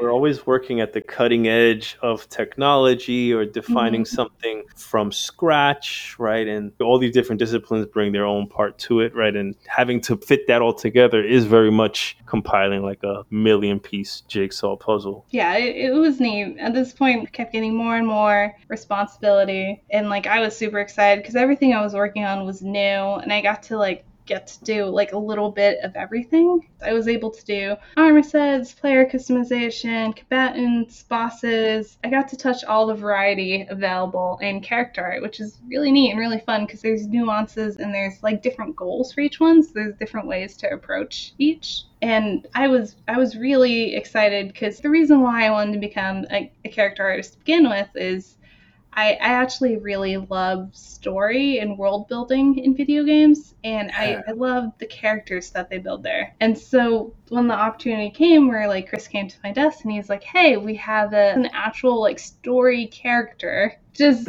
the catch being we only have a week on the schedule to do this character, which is a very short amount of time to make a character. So he was like, okay, so basically we're going to have to repurpose some armor pieces and we're going to have to do some tricks to be able to get this character done in time because that's a very short time. So I was like, okay, and I was like, cool, and like, what's the concept? And he was like, oh yeah, and here's the concept. One of the concept artists, Joseph Cross, on his free time, he had like made these characters that fit within the world. And they're just these awesome, like, weird space fantasy characters that were, like, unlike anything you'd seen anywhere else. They're all really cool. And he sent them out to the character team, and he was like, hey, I did these. I just wanted to show you. And we were all geeking out over them because they're really cool. He had made this really cool concept of like a sci-fi space ninja, basically. And when I saw it was that concept, I was like, this is such a cool character. We can't just repurpose armor pieces and like kind of hack one together. The potential here is just like way too much. Like we need to give this what it needs. But game production, right? Like it working within the limitations you're given. I had a week. And it seems like an extremely unique character that kind of breaks any mold of what you guys have done before. That's why repurposing armor, I was like, I don't think this will work because the appeal of this character is how unique and how weird it is. And Chris is like, yeah, I hear you, but I really think you need to like try this out. So I was like, okay.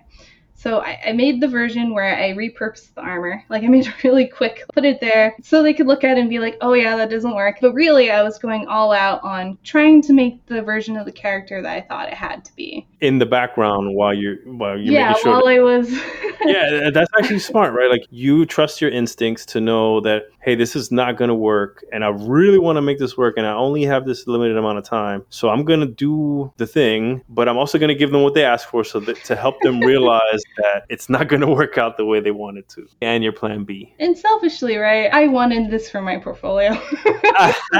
I want this character. Hey, way to keep it real. It's just cool. So I went through and I was making the character. And then, like, halfway through the week, they're like, this character had a mask and you couldn't see the face. They're like, we thought about it and we want to add a face to it. so you can relate to her and and it was like, okay, great. And so then, like, me and the concept artist went away, did a couple sketches, sent them to me, and he's like, what do you think? I was like, let's pitch this one because I can actually get this one done and I think it looks really cool. It's like, okay, so we pitched that idea, and then I was just going full tilt. I was working late nights. A week under normal circumstances is 40 hours, but I'm sure it was probably much more than that. It's a little bit more than that, but I was super pumped up. And so I made the character. I remember the last day too, they were like, it would be really cool if this part of the character moved. And I was like, and I've never done like an effect like that before, and I didn't have the time to learn. So I just want to shout out to Glenn Gamble, who's one of the effects artists there. He's like one of the nicest guys. I like messaged him and I was like, Glenn, I have to do this. I have no time. Like, can you just let me know how you would do it so I could just do that thing? And he was really nice because he was effects artist. He had done a bunch of Hive effects. So he was like, this texture that I already made for this effect will work perfect. And like my trick is I just pan him at different times and it should work great. And I was like, thank you. That's the best when you're like in the heart of a deadline and you know what you need, but you can't build it or you need help to build it. And someone just kind of is able to save the day or take the time to walk you through something that they've built for you to use it. Knowing when to ask for help is a very valuable skill. And I'm guilty of this too, but I think it's easy to fall in the tendency of like, I'll figure it out. And then you spend like way longer figuring it out than it would have been just to ask the person that's the expert in it how to do it. Yup. Know when to ask for help, especially when you get to work with experts. Yeah. So yeah, and then I got the character, I got it in, and then like, and because it was such a quick turnaround, like me and the concept artist got to kind of like create our vision of it, and it was so exciting. And I was like, sweet, and I like turned it in, and I didn't realize how big of a deal it would be until the marketing department like kind of messaged me and was like, hey, by the way, I heard you made this character, and I just wanted to show you. And it was the image for the DLC. The character I had been working on was basically Eris Morn, who became a very big character in the Destiny universe. Yeah. And the DLC was The Dark Below, and it's just a big picture of her, and she's holding a glowing orb. And inside the orb, you can see the Guardians, but it's mostly just on her. No, that image is fantastic. Again, this one you can find on your ArtStation as well. I think that's the one I've been staring at the whole time as you've been describing her. Is her kind of gazing down at this like Hadouken fireball that does show the three Guardians, and it's super eye-catching. I think that's awesome. I was about to ask you, like, hey, how did the team receive this? But then when it makes it all the way to marketing materials, you know you got something special. That was ultimately like my dream, and the whole reason why I got into character art was to be able to make main story characters. And like that was the point where I was like, oh my god, I did it. This was the thing I always dreamt of doing, and it hit you. Like, I think I'm still maybe processing it, but like, it's neat because Chris kept his word. Like, he gave me something. If I did good at it, he would give me something more, right? And so the tasks I started getting were story characters. Because at that moment, I was like, I didn't think I'd be here. That's amazing. Like Chris, having a lead that worked with you, that stuck to his word, and that you took advantage of to be like, hey, I'm going to ride this opportunity for all this work, right? I'm going to take the work, I'm going to crush it, and I'm going to keep getting more interesting work to eventually get up to Eris. Yeah, I'm curious. Where do you go from here? Because shout out to Chris, first of all, for like keeping his word and continuing to give you opportunities that challenge you and brought out your best work. But where do you go from there? That seems like you're at the peak. Like at this point, are you still level 1 artist, or you're like level 4 artist now? Dude, it's funny that you asked that, because actually, yeah, I was still a level 1 tiger artist.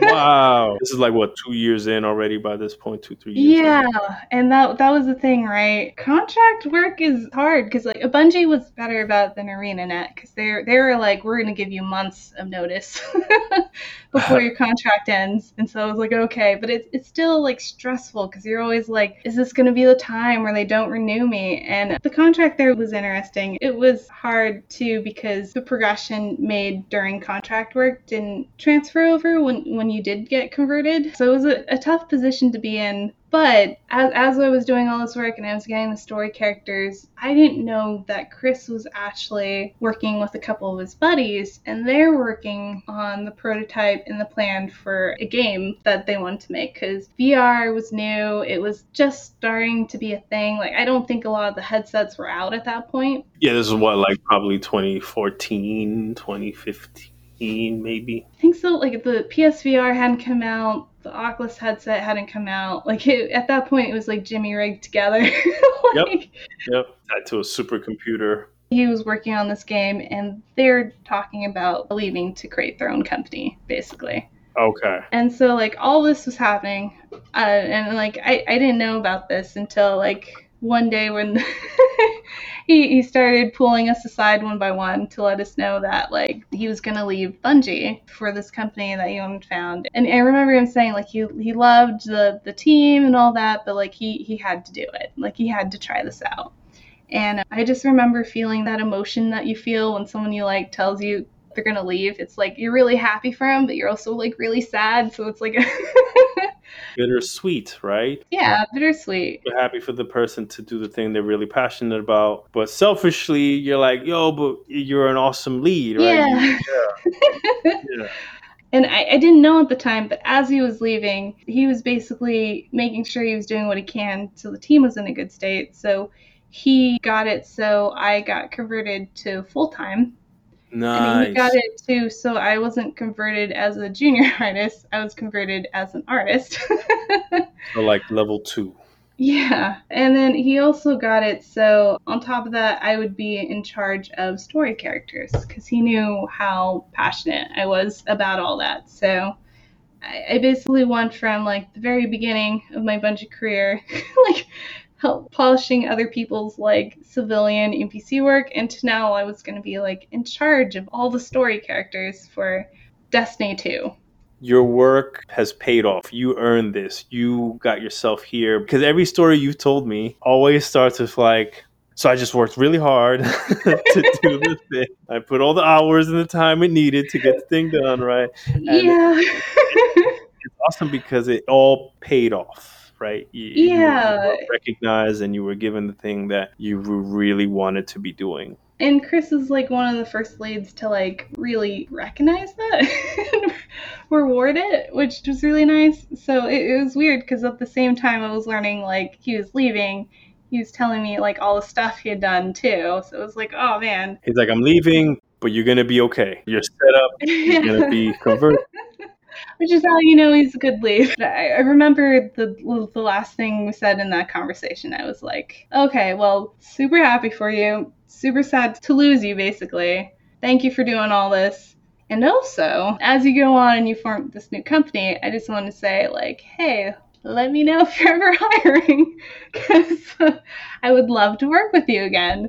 That's something that I think catches a lot of people by surprise. Is normally what drives a lot of us when we first get into this thing is like, ooh, that's the game I want to work on, right? That's the game I want to bring my whatever talent to. I'm going to go wherever the cool, badass game is. And then kind of as you go along, it slowly starts encompassing teammates and people, right? Then it becomes a matter of like, ooh, I want to work with them again. Wherever they're going, I want to be a part of that team. It's an interesting evolution that happens as you navigate the industry, right? Like you learn the project value evolves in a certain direction, and then kind of the people team dynamic grows in a certain direction too with values. Yeah, 100%.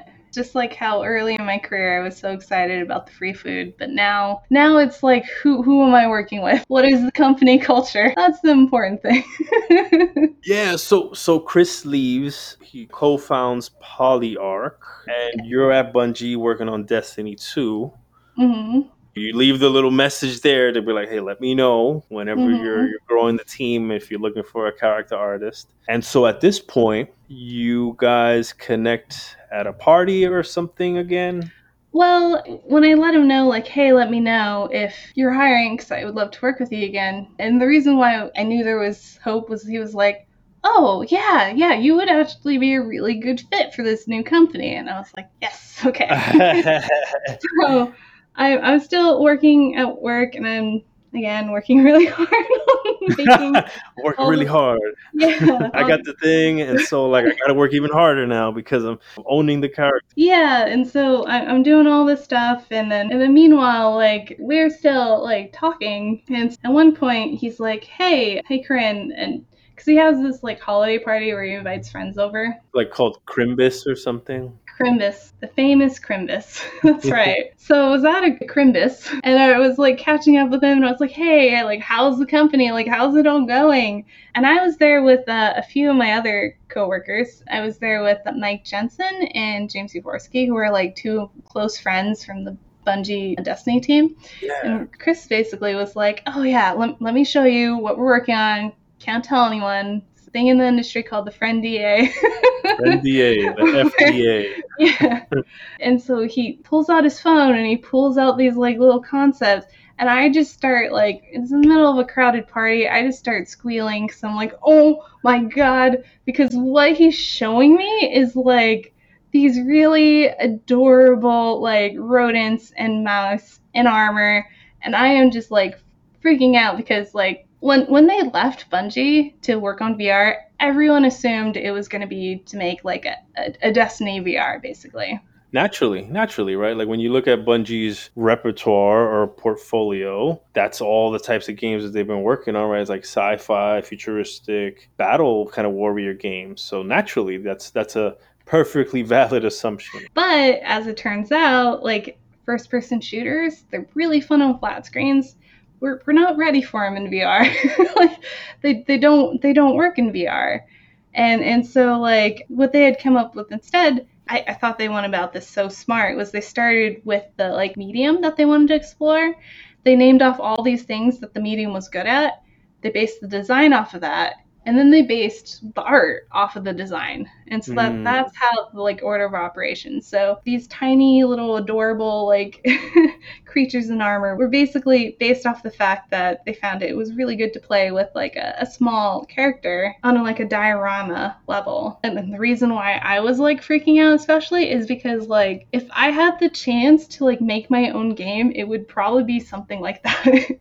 It was something that I never thought I would have the opportunity to work on something like this in the game industry. Up until this point, it's all been like badass fantasy, badass sci-fi, and then like everything is focused on like how can we make the player feel like a badass. Yes. And that doesn't leave a lot of room for like exploring how to make the player feel other emotions. And so like seeing this and seeing the characters, I was so sold. Because first of all, it was Chris. I knew he was a good lead. I wanted to work with him again. And then it was the concepts he made were just so good. It was like, I want to work on that. Well, that's usually the two pieces generally, right? I mean, I guess there's three pieces, right? There's like the people you're going to work with, the thing you're going to be working on, and then, the compensation, right? Like that. Yeah. Those are the three big pieces. But once you have any two of those, right, it's a pretty compelling case. You're willing to sacrifice a little bit on the third piece. Yeah, so it was like, I'm sold. And at this point, they were getting their funding, and I went over, I visited the studio, and the experience was so different from all my previous experiences. Because at this point, like, I didn't have to prove myself because they already knew. And so like they were actually like selling the company to me and selling the project to me. For a change. It was awesome. And also like other thing I should mention is my other friends there from the Bungie team, Mike Jensen and James Uvorsky. They also, like Mike switched over to go work at Polyarch. And then later, James joined. And so like not only was it like Chris and this like awesome project I was super excited about, but it was like these were like my friends from work. I get to like work with on making like this really neat project. So yeah, so then it was a no-brainer. Even though it basically was where I didn't think I would ever get to at Bungie, it was like I have to go. I have to try doing this thing. This is the first time in your career where you have to make the difficult decision to leave a company. Yeah, and it's hard. And like my personality type, I was like, oh, I can't leave until like I set them up for success. Because at that point, I was the only one who knew how player faces worked. I was the only one who knew how to make player hair. And Chris and Polyarch, to their credit, were like, oh, hey, did you get your bonus from shipping Destiny 2? And I was like, oh, no, not yet. And he was like, don't come over until you get that. You stay there. I was like, okay. Nice. Like he was telling me, no, you wait. And I was like, oh, okay, Rick. Thanks, Rick. Shipping bonuses are nice.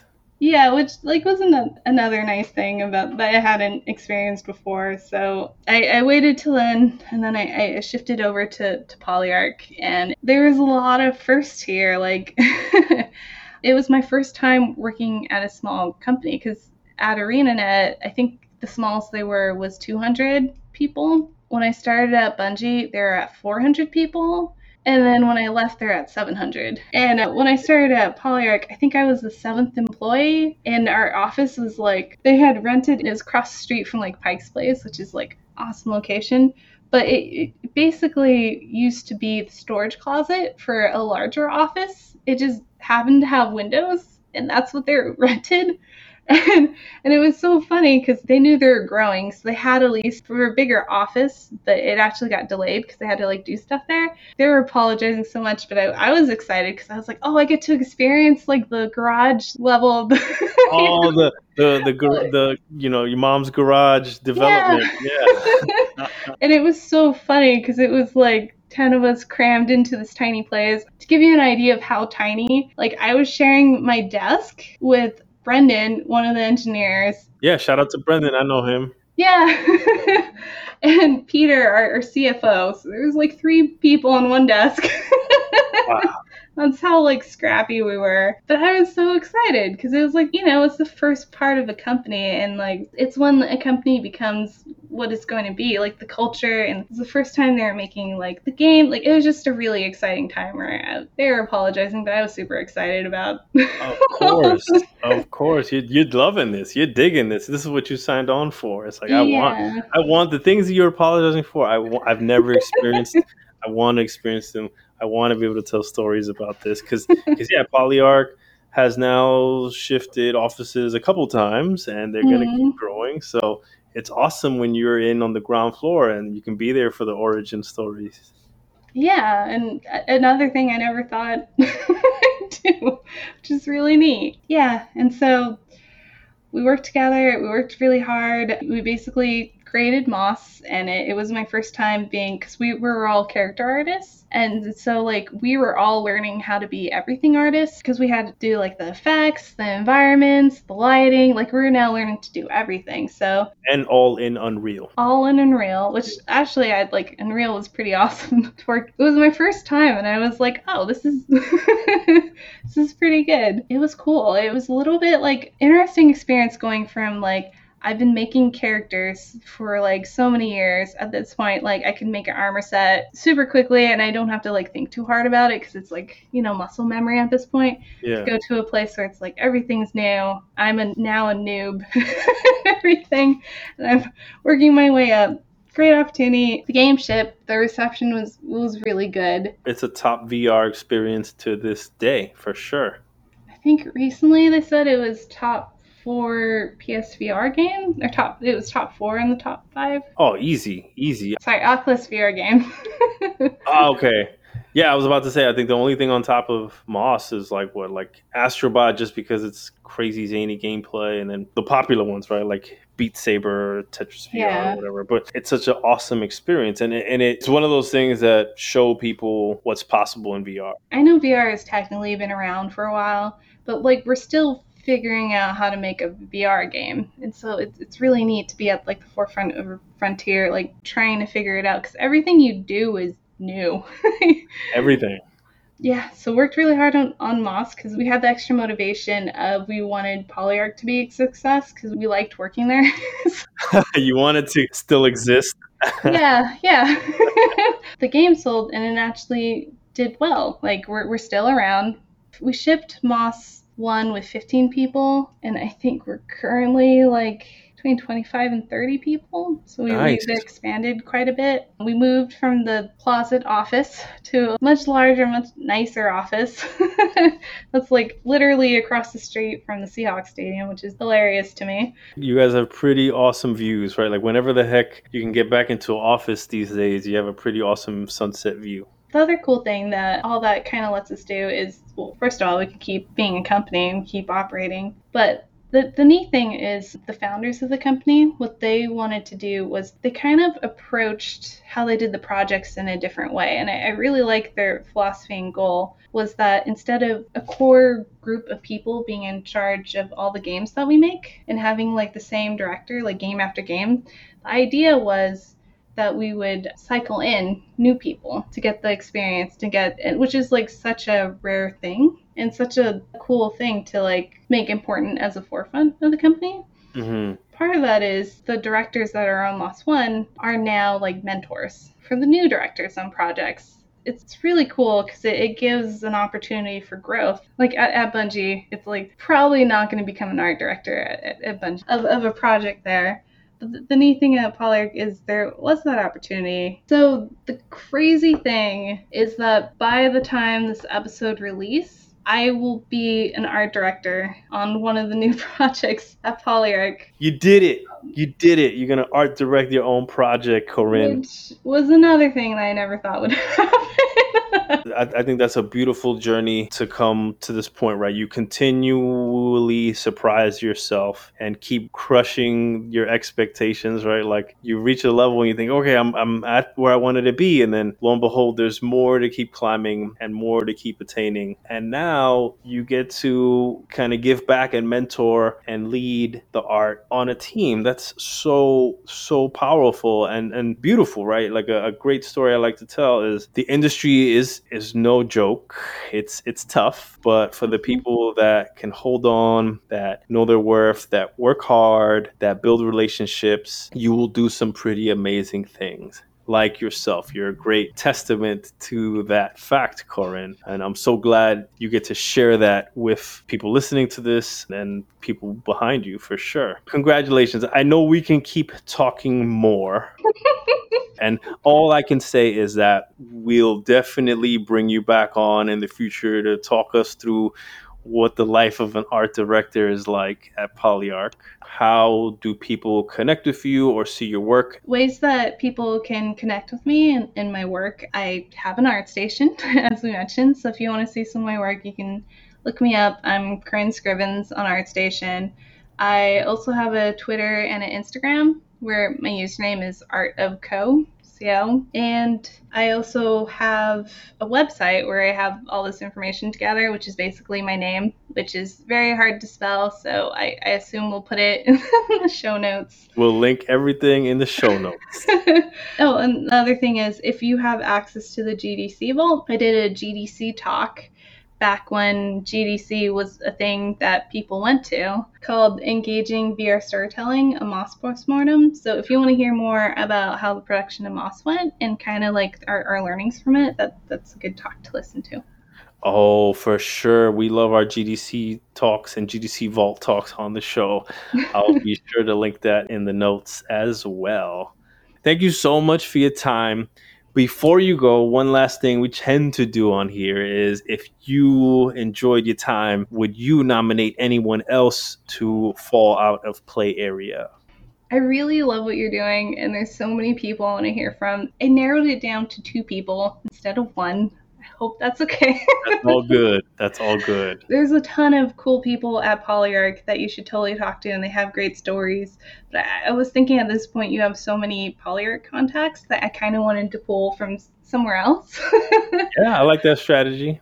The first person is someone I worked with at ArenaNet back when I was new and I was still figuring everything out. Like, his name is Donald Pham. He's an awesome character artist, and he's also like one of the most self-deprecating people that I know. So I will say, don't believe him. He's awesome. He's really great at what he does. And the reason why I was excited to nominate him is because basically has like a really interesting like career path, and he's actually gone on to do like, he's done freelance and he's done teaching, which are both things that I know people in the industry think about doing. And as a teacher, he probably has a lot of really good insight for students that want to join the industry. And currently he creates characters for Overwatch is what he does currently. Oh, so he's at Blizzard. Yeah, and I think he has a lot of interesting stories to tell, and he's gonna hate me for saying this, but you should totally ask him why he's famous in the Dota community. Ooh, okay. We love those little inside gems around here. The second person I want to recommend is someone that I worked really closely with at Bungie, and her name is Natalie Burke, and she's really awesome. I'm excited to recommend her because she's a tech artist, and that's something that people outside the industry don't really know what that is. So I think it'd be really good to highlight that. And tech art's one of those interesting things where they need to have both the artistic and the technical. So it's like a rare breed of person that can do that. And a good tech artist, they're like the support class of the game development MMO, where like having a good tech artist around just increases the productivity of all the disciplines around them. And Natalie is definitely a good tech artist. And I think she'd be great to talk to because she worked with me at Bungie. She also went over to Unity, so she's experienced the game engine side of game development. And she actually recently moved to Amsterdam, and she's now working at Guerrilla Games as like a lead technical artist. So I think she'll also have insight into what's it like working internationally and moving internationally for a job. Oh, that's super exciting, Corinne. Like, I look forward to getting to know Donald, right? Like, I think Overwatch characters, just the style and everything, I think there's a lot to take away there. Now that I know a little bit more of what goes into character art, thanks to you, I might have some intelligent questions to ask Donald. And, you know, as a tech designer, I have so much love and admiration and appreciation for the tech artists, right? A lot of people, I can empathize completely what it's like living in the space between engineering and another discipline and playing that support class role, right? And the fact that she's done games, worked on engine, and is now probably on some Horizon sequel of some sort, that's going to be awesome to talk to for sure, right? Like, just building open world systems or helping game development, illusion, and bag of tricks grow, right? Like, how do you make these bigger, badder worlds with kind of all these constraints that we have, even on PlayStation 5, which apparently has like unlimited memory? Corinne, thank you so much. It's been an absolute blast having you on the show. Do you have any closing words for the listeners out there? Just for you, thank you for having me. This was super fun. Dig it. Thank you again. Have a good one. Thanks. Goodbye. Corinne's laughter is contagious, isn't it? What did you all think about her journey? I find her drive exhilarating. From that crazy commute she endured on her internship with Neversoft, and then how she was constantly working outside of work on her personal time to level up and gain those skills that employers in the game industry were looking for, even though resources were scarce. As a designer on my free time, yeah, sure, I play games and I'm always kind of subliminally analyzing what they're doing, but it's never like I really break down systems as encounters down on paper, unless I have a system that I'm trying to build. Her stories kind of remind me of my old roommate in Encinitas, Marcellus Barnes, this amazing modeler and character artist that I hope to invite on the show one day. And, you know, reminds me that he was actually nominated by Benja in episode 2. So I do plan on hitting him up. I really like the concept of those speed scoped lunch crunches with her team of artists that they would do. It makes me actually miss being in an office where we would get together, play games, do some competitive analysis, or get hands-on with anything. If you're an artist and you're looking for work or working on your portfolio, I really think her portfolio tips are worthwhile. And I don't want to speak for her, but I'm sure she'd be willing to review your portfolio if you hit her up. I've included links to her website, her ArtStation, and her LinkedIn below in the show notes, in addition to her GDC talk. Check them out. I can never get enough postmortems, especially for Moss. Oh, which reminds me, have you guys seen the Moss 2 announcement? I'm ready. I can't wait to see what they cooked up for the sequel. On the next episode of Out of Play Area, the Game Developers Podcast, debuting Monday, August the 2nd, we'll bring on my Quebecois homie from Warner Brothers Games Montreal, Nicolas Montaillé, Le Incroyable, senior combat designer currently working on Gotham Knights, who goes in on his background working at Ubisoft and then onto combat systems for Warner. On this one, we're going to geek out on combat design trends, tropes, and systems. So it'll be a bit of a different flavor that I look forward to seeing what you all think. As always, devs, I'm your host, John Diaz. I'll see you on the next Out of Play Area episode. Hopefully I see you at GDC. And until then, stay strong, stay true, stay dangerous. Mega Ran, take him to church. We out! Flight attendants, prepare for takeoff. Cabin crew, please take your seats. We are now about to enter the Out of Play Area. Yeah. If you can't reach me, I apologize. Since we out of play, I never compromise. John D, NYC, know we got the vibes. Make sure you hit that follow when you hit subscribe. Out of Play Area Podcast. Out of Play.